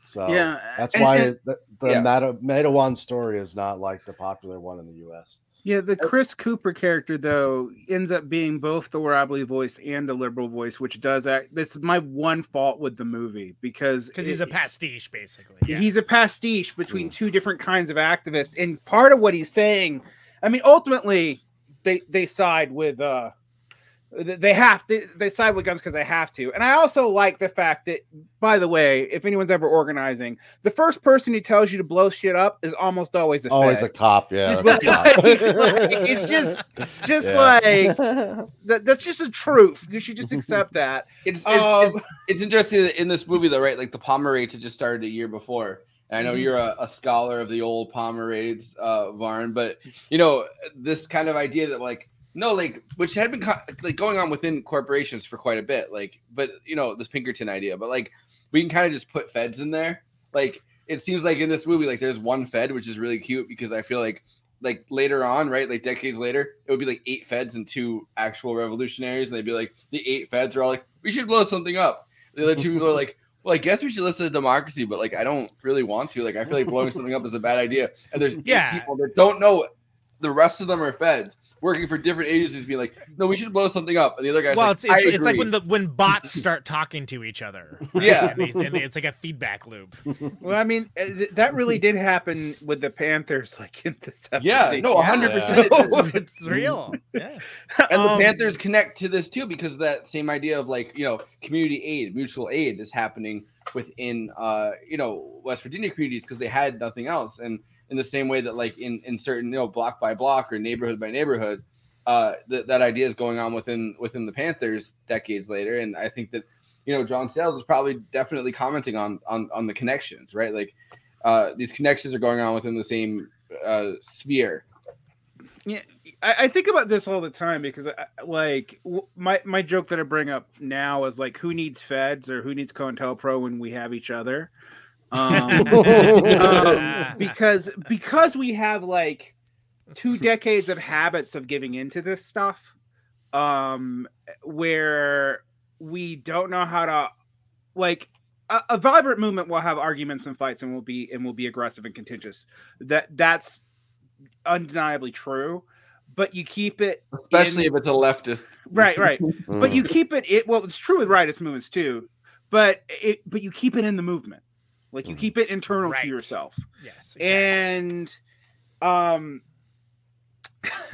and that they managed to do that, and this is why that Baldwin Phelps guy does not end up breaking them up, is because they are able to keep that contention, because there's contention even after they out the guy. I mean, the move to violence is something it takes them a long time to do. And, ironically, in this movie, the Red is the person who opposes the violence the whole time because some weird story about Mennonites once. But he's a I might be a Red, but I guess that's the name for me kind of guy. I do think is accurate to some organizers going from place to place that are just like, I don't really know where I fall in this. I've been listening to a lot of Joe Rogan. He's been telling me one thing. And, to be fair, though, the Mennonite story is an evocative one. Like, it's definitely like, that's like a full stop moment of like, oh, interesting. Because first of all, if you're talking about collective action, that talks about people that you wouldn't expect to be participants in collective action can still participate in collective action in their ways, and they have their own motivations, and understanding that can be useful. And the other thing is that it helps illustrate like the larger point of resistance and different types of resistance, and the pacifism to World War I, which the coalition, which I would say is a very similar coalition for the Vietnam War, like, you know what I mean, of people that are like reactionary, evangelicals, or like in some ways, like, you know what I mean, but like also like the religious fervor in some sects of evangelicalism, or Quakers, which, Nixon's mom was a Quaker, like, you know what I mean, like these different groups of people that might be socially reactionary or driven by religious fervor to be like, well, maybe God doesn't want us to kill people in a different country. They can kind of ally up with socialists, or like, well, maybe there's a humanism in all of us that, and Debs kind of is an interesting nexus point for that, because I think humanism is based around religion. And I am glad he brought up the Mennonites, because for my birthday one year, it's another story. Got lost in DC because we're all following the Mennonites, thinking they knew where the museum was, and they weren't even going to the museum to see George Lucas and Steven Spielberg's paintings. They bought. With that reference, we were just seeing Norman Rockwell exhibit. With that reference, you should probably go to Letterboxd one-liners.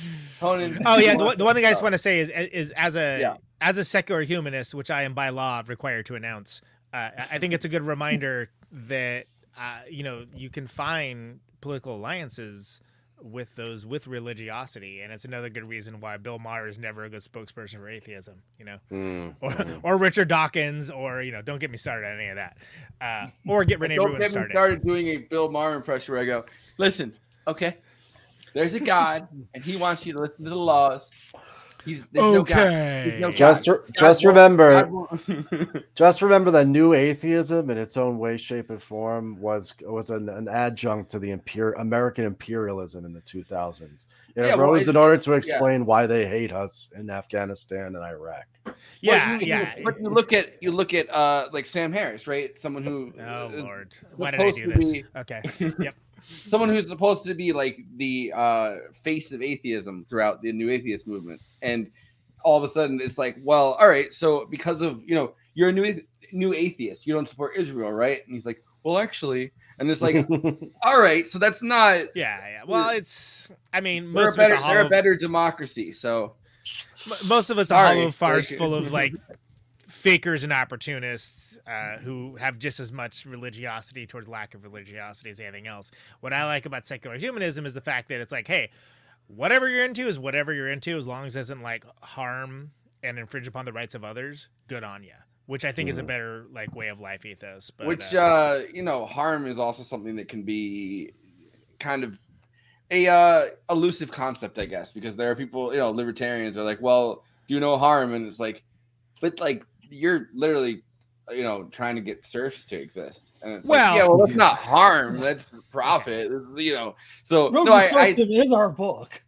I too am I would say a secular humanist, but like in a socialist way, and not in like, you know what I mean? Like I think that there is all of these ideas can get co-opted, and I think this movie, bringing it back to this movie, I think this movie does it well. Discussing. Yes, does it well in understanding that like Christianity itself, religion itself, can be co-opted, whether to use it as like, hey guys, we're all in church, and there's a snitch among us, or to be like, you see both sides of it, and that's what I think is cool. You see both sides of it.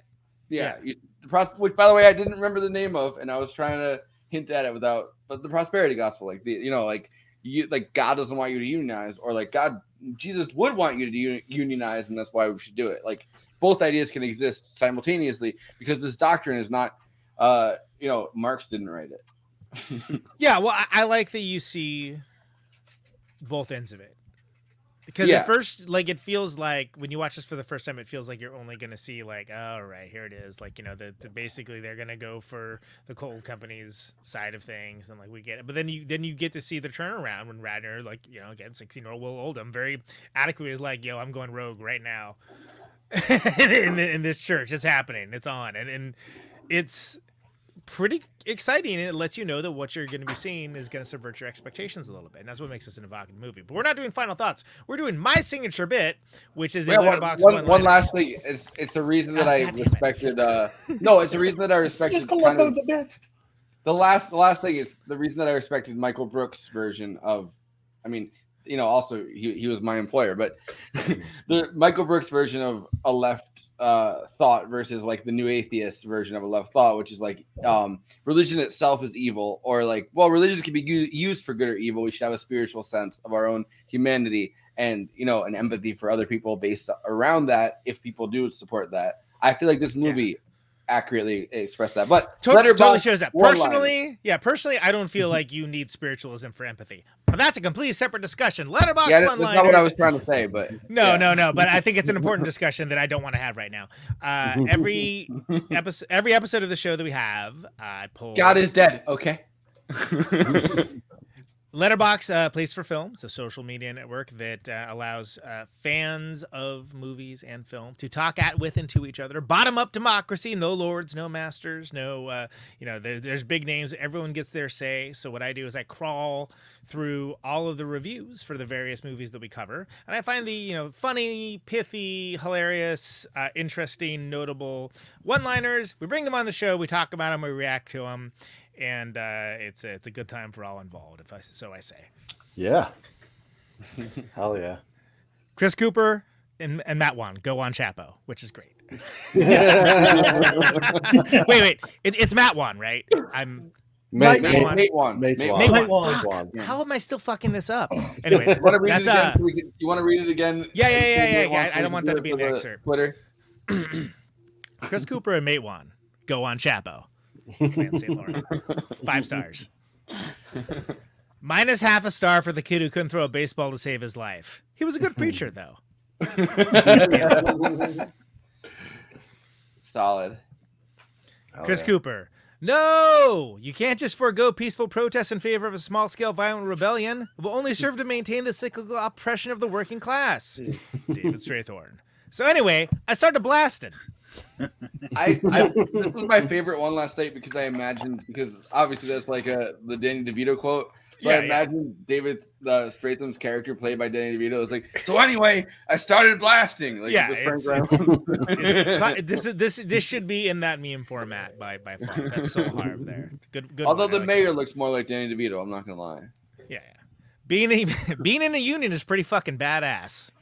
Oh yeah, brother. Hell yeah, brother. Oh yeah, this is a great one. This movie fucks. Cat Brady. I like how every movie we've done has had one of those. Like every movie we've done, someone's like, this movie fucks. This is one of my favorites. Comrade Sid could get it. That's Natalie. I think So much thirst posting on this site too. I love it. I think people in West Virginia agree with that statement. We love to see it, folks. Baby Chris Cooper is a snack. Also, unions rule. Fiona Duvall, 5 stars. She's watching the trains right now. More like Will Youngham. Tommy Boy 420 with the 2 facts stated. I read somewhere that they're showing this in high school history class. I bet Chad fucking hates this movie, and that makes me happy. Fuck you, Chad. I will say they are not showing this movie in high school history classes. Even in West Virginia, from everyone talking about it, they're not showing this movie in high school history classes. Maybe because in Texas we got the Alamo where they won with John Wayne. That was part of our history class in Texas. So all right, but that's different than maybe they're showing. So a unionization effort, and that's different than like a movie that kind of puts workers above capital. And also, I went to the Alamo. Not that great, folks. No. So actually, they do show this movie in high schools. It's just elite private schools, and I'm very serious about that. The kind of people that are never going to unionize. They're like exactly the people we don't want to unionize. Actually, right. I mean, I'm just saying, like the people who are taught about American labor history are like the overlords of third world countries. Exactly. They're going to use this information for ill. Yeah, they're using it as intel, basically. Right? Being in the union is pretty fucking badass. 2 times we do this one. Yeah, that's a good one to end on. I like it. Yeah. Yeah. So those are the Letterboxd one-liners. Follow Movie Night Extravaganza on Letterboxd, which is Forrest, and then myself, Conan Neutron, J. Andy World is on there as well, as many of our featured guests. And of course, as always, subscribe the show on YouTube, Twitch, do all the things that we are terrible at explaining. And subscribe. By the way, I took that full thing where we were trying to desperately explain Discord on the last one. I just took the entire thing out of. Discord is coming. That's all we need to say. Oh yeah, it is. But anyway, going to final thoughts. Sean, starting with you. Final thoughts about this film, what it teaches us, how we should look at it as socialists, and anything else. No, that's good. I think it opens a lot of really interesting doors to understand what's particular and unique about the United States and its labor history and how its labor history informs our labor presence. I think it also does the danger of, there's some people who see maybe they're in like an industrial union right now who want to do like historical preservation or historical reenactment societies. I think we should also realize that the time and place for this, at least in the United States, is kind of past. We can understand it as like the history, but we can't just like reenact Maidawans in 2022 and imagine that. Actually, yeah, they do. Unless you live in Maidawan and that's your history. But, there's a Blair Mountain Reenactment Society, and a big part of why they wanted to do the Revolutionary Left Radio thing is that they wanted a presence of IWW actually at that, because I think it's just a lot of petite bourgeois we're gonna go in there and pretend to be coal miners. That hour-long video I mentioned that was made in Kentucky, made in West Virginia about everything that I thought was pretty good, and actually had like the reconstruction of the court case. They actually end with showing one of the reenactments, which was just a lot of fun. The reenactments are great. I'm not talking shit about reenactments, but I think that we should understand the history. We should treasure this movie because I think it's incredible. But if you want to like live a part of Maidawan in your own life, maybe that means organizing like a Starbucks or wherever it is that you maybe work. It means it's not just for shooting the manager of your local Starbucks. Maybe it means that. Maybe it means that terms of service violation just mentioned right now. But great movie. You should check it out. We'd like to welcome our new sponsor, Starbucks. I on Labor Day I wrote kind of as like a little bit sarcastically, but I wrote something that was like the real meaning of Labor Day is to fucking just kill your local boss or whatever, like the local like bourgeois person in your town. And the guy that owns the bar that I hang out at, like the dive bar, was like, oh, whoa, maybe don't. I said the way to really celebrate Labor Day is to bayonet your local business owner. And the guy that, which by the way, the bar had an Antifada sticker on the bathroom door. Oh, no shit, nice. But so Forrest wants to bayonet your fans, basically, Sean. No, but it's someone that I know. Like it's someone that I like. It's a guy I know, but I was like, bayonet your local small business owner, and he's like, oh, well, maybe that's not what Debs wanted. I was like, no, that's what. That's the mindset. We have an Antifada sticker on the bathroom door. You can't do that. Yeah, no. That's like the blood above the door with the firstborn or something. I was going to say circle protection, for magic. But Varn, final thoughts, final actions, final real strike actions on the stream.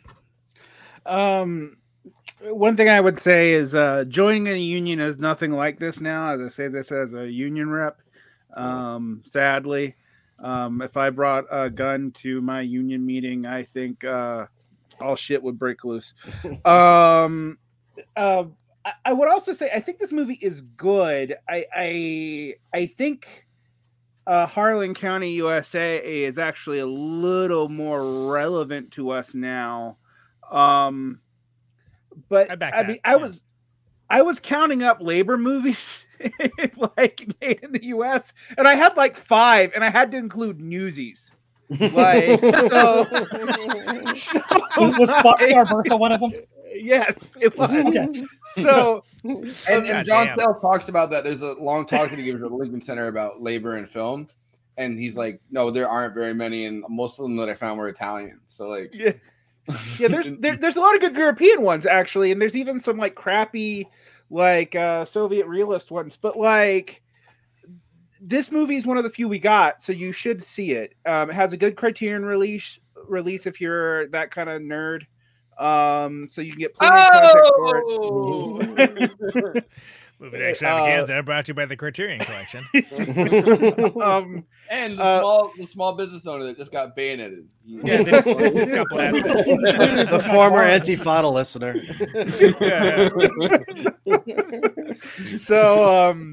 So we can collectivize that eventually, I suppose. I think the movie's pretty good. I think it's very well shot. It's very well acted. I would say though, go read up on the Battle of Blair Mountain, because this is just the very beginning of it, and it gets a lot wilder.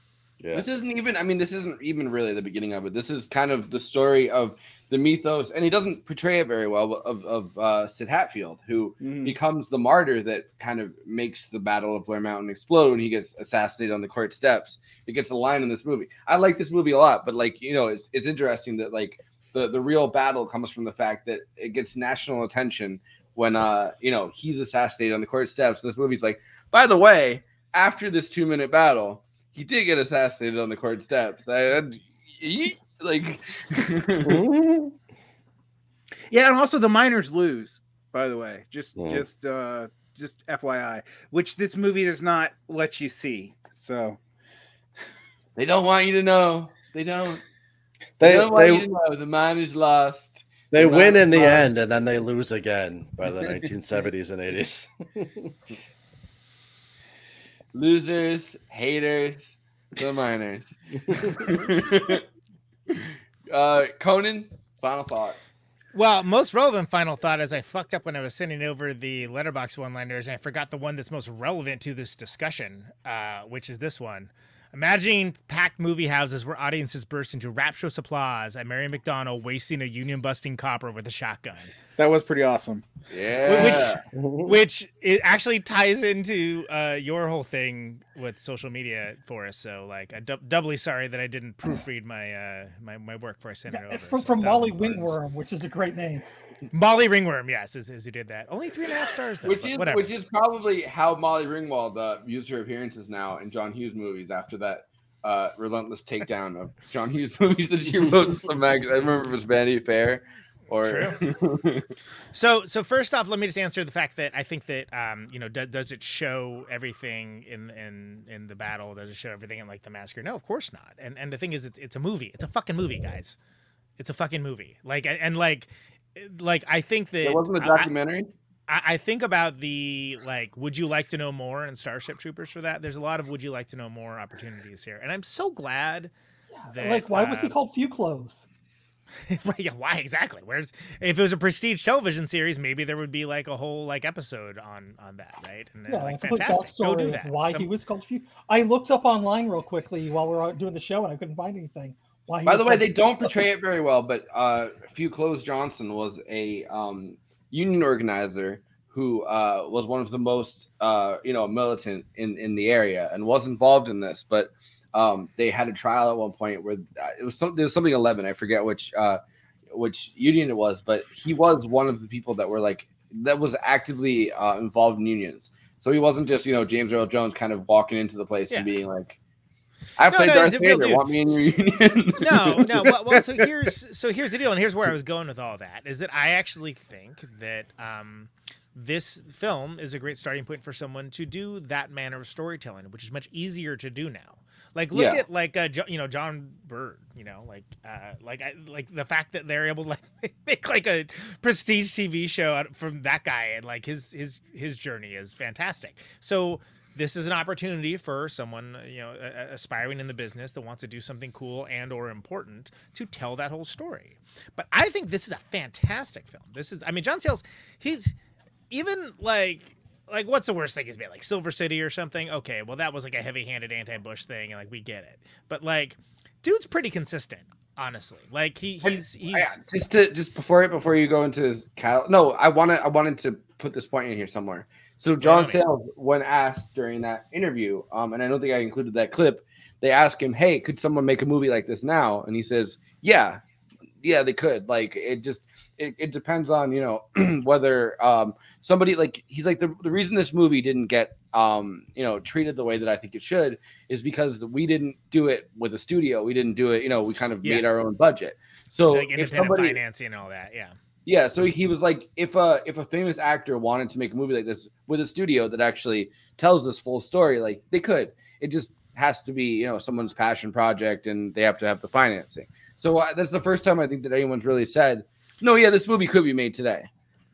Well, absolutely, and to a certain degree, it would be easier to get made today, and that's one of the reasons why I'm so glad that Criterion did the restoral, because the restoral is amazing. If you watch on the YouTube, you won't even notice a difference, but from point A to point B, the restoral is incredible. And that's a good example of the service that they provide.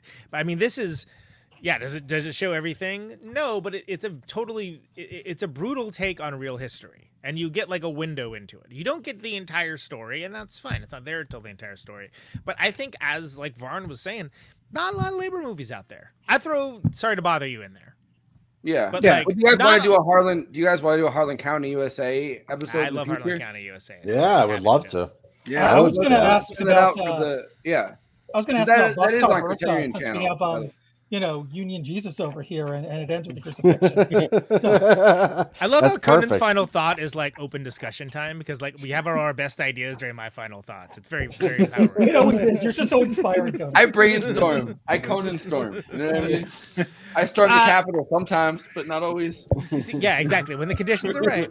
But I think, and again, just talking about the oppressive yoke of the Stone Mountain Coal Corp, right? The company script, the horrible working conditions, et cetera, et cetera. It's all laid out there, and it's not done in exposition, in a way of the De Laurentiis Dune of here's 20 minutes of explaining what's going on before you actually see anything. Yeah, and I appreciate that, and I think that again, Sayles does a really good job of showing that. And props to Will Oldham, 16-year-old Bonnie Prince Billy. His character kicks ass. Hell yes, he does. Totally kicks ass. And to be fair, if they didn't just pick one battle, right? If they picked the entire Blair Mountain thing, they would have to do 20 minutes of exposition. You would have to, because there's too much. There's too much stuff in this, which is why. And again, Well, that's the thing is nowadays longer form storytelling would be more prestige television, and like you could stretch it out even to a couple seasons or something if you felt so inclined. But like anyway, point of fact is that I think that for this coming out in 1987, this is bold. Like this is a bold movie to come out anytime, but during the middle of like the in parts of Morning in America, like Iran Contra, like the fact that like unions were really wanted to talk about like which Democrats are voting for Reagan, and like if Bush, if what's his face on the tank is like, is he a wimp or not? And like that was like where the discussion was, where it's like this has nothing to do with material aspects of people's lives. Bold thing to like basically show the founding of organized labor, like when it was like, can we do this? I think we can. Okay, let's go do it. And the point isn't to show the entire battle. The point is to show the beginning, the origin, right? And it so effectively does that. And it does it in a way that, again, I think only John Sayles could have made this movie, at least around that time. I think a bunch of people could have made it in the 90s, maybe even in the 2000s, but like... The 90s? Would it be a tech union? Jesus Christ. No, but I think that the point you're making is 100% on point. Yeah. And I think that making it at the point where a union has just gotten crushed. And it's like, guys, like, these, there needed to be that reminder, right? Because at this point in the 80s, only if you mention the word union, the next word is Jimmy Hoffa. Yeah. Right. Like, and that's all that people think about it. And that had been so effectively framed as language that there really wasn't anything else in the conversation, and again, I'm saying this, I was 10 or something when that was the case. So like, it wasn't like heavy on my mind, but again, my dad being a union dude, like I got to hear. If you were in a coal mine, it would have been because you were 10 and you were working in the coal mine now. Yeah. At that day and age. Yeah.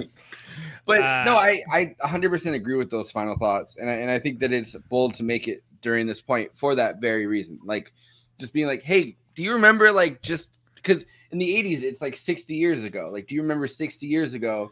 Yeah. And like, that people were literally just getting gunned down for even wanting to join a union. And now Reagan's just able to like just put his foot down and just crush the whole thing in one foul swoop. Like he doesn't even have to do the thing that that the government had to pretend to do during Blair Mountain, which is like, hey, we're neutral arbiters and we're just here to like kind of mess around, like we're gonna figure this out. Like no, Reagan could just put his foot down and just go, no more union for you.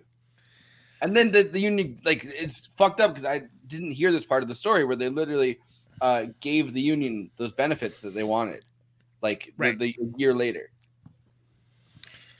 Last thing, you work, they don't. That's all you get to know about the enemy. Mm-hmm.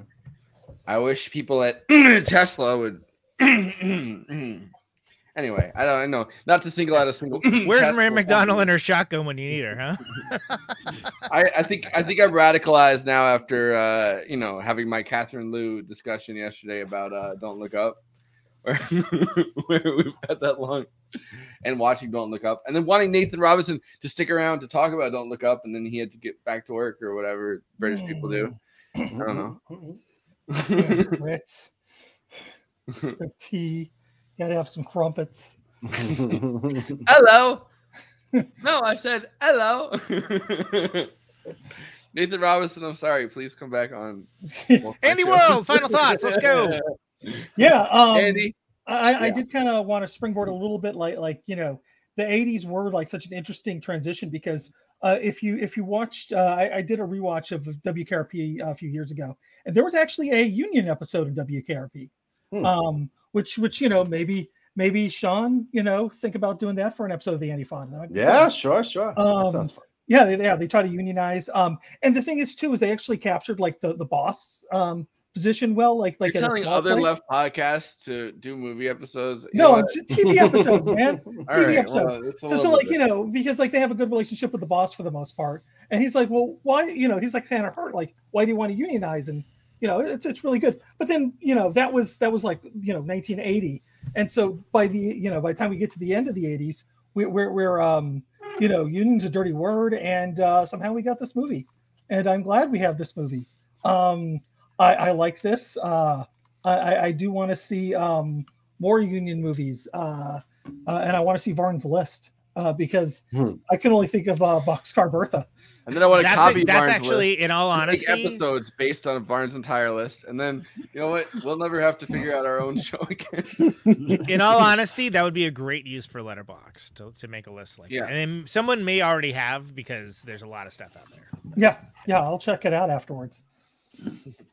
So the last thing that I wanted to say based on this movie is that obviously the Chris Cooper character is based on someone that doesn't exist, right? Like, so the fact that they included the fact that this lie that he had raped, that he had like raped or had people come in that raped a woman, and that the union was gonna lead to a white woman who was just sitting around all day waiting for fucking trains to come, and was upset that the She was lie train was spotting.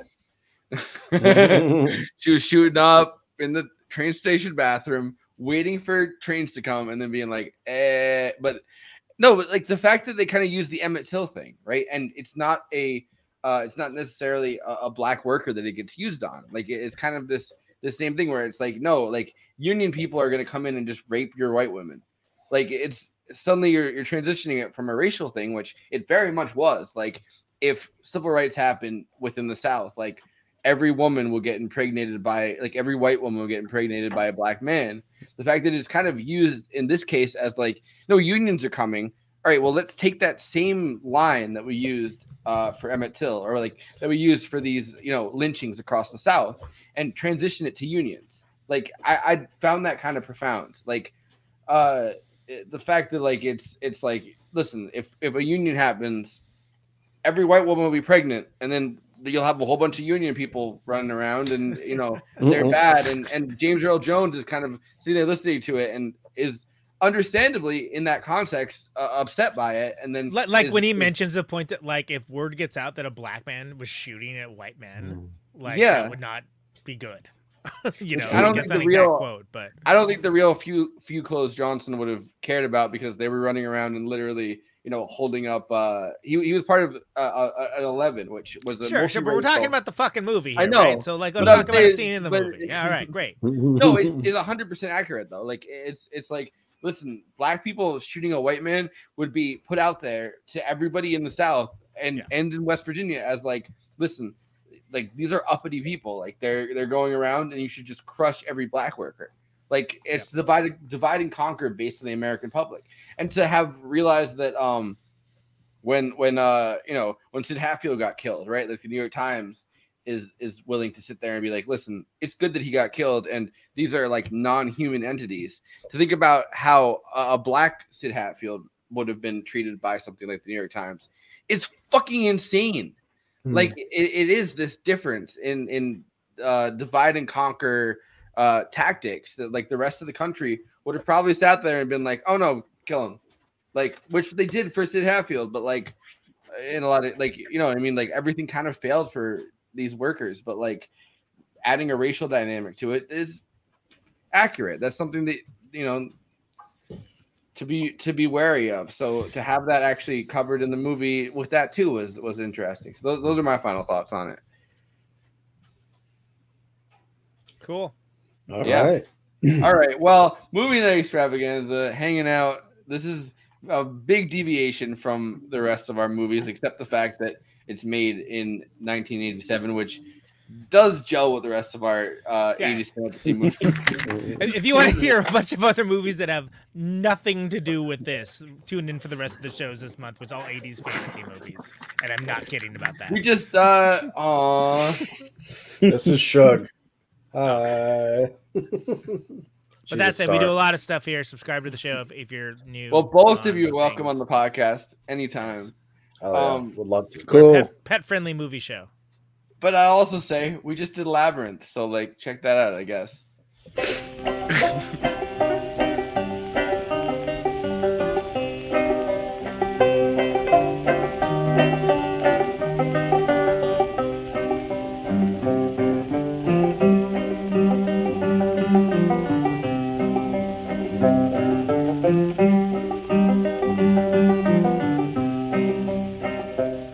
Come all of you good workers, good news to you I'll tell. of how the good old Union has come in here to dwell. Which side are you on? Which side are you on? My daddy was a miner and I'm a miner's son, and I'll stick with the Union till every battle's won. Which side are you on? Which side are you on? They say in Harlan County there are no neutrals there. You'll either be a Union man or a thug for J.H. Blair. Which side are you on?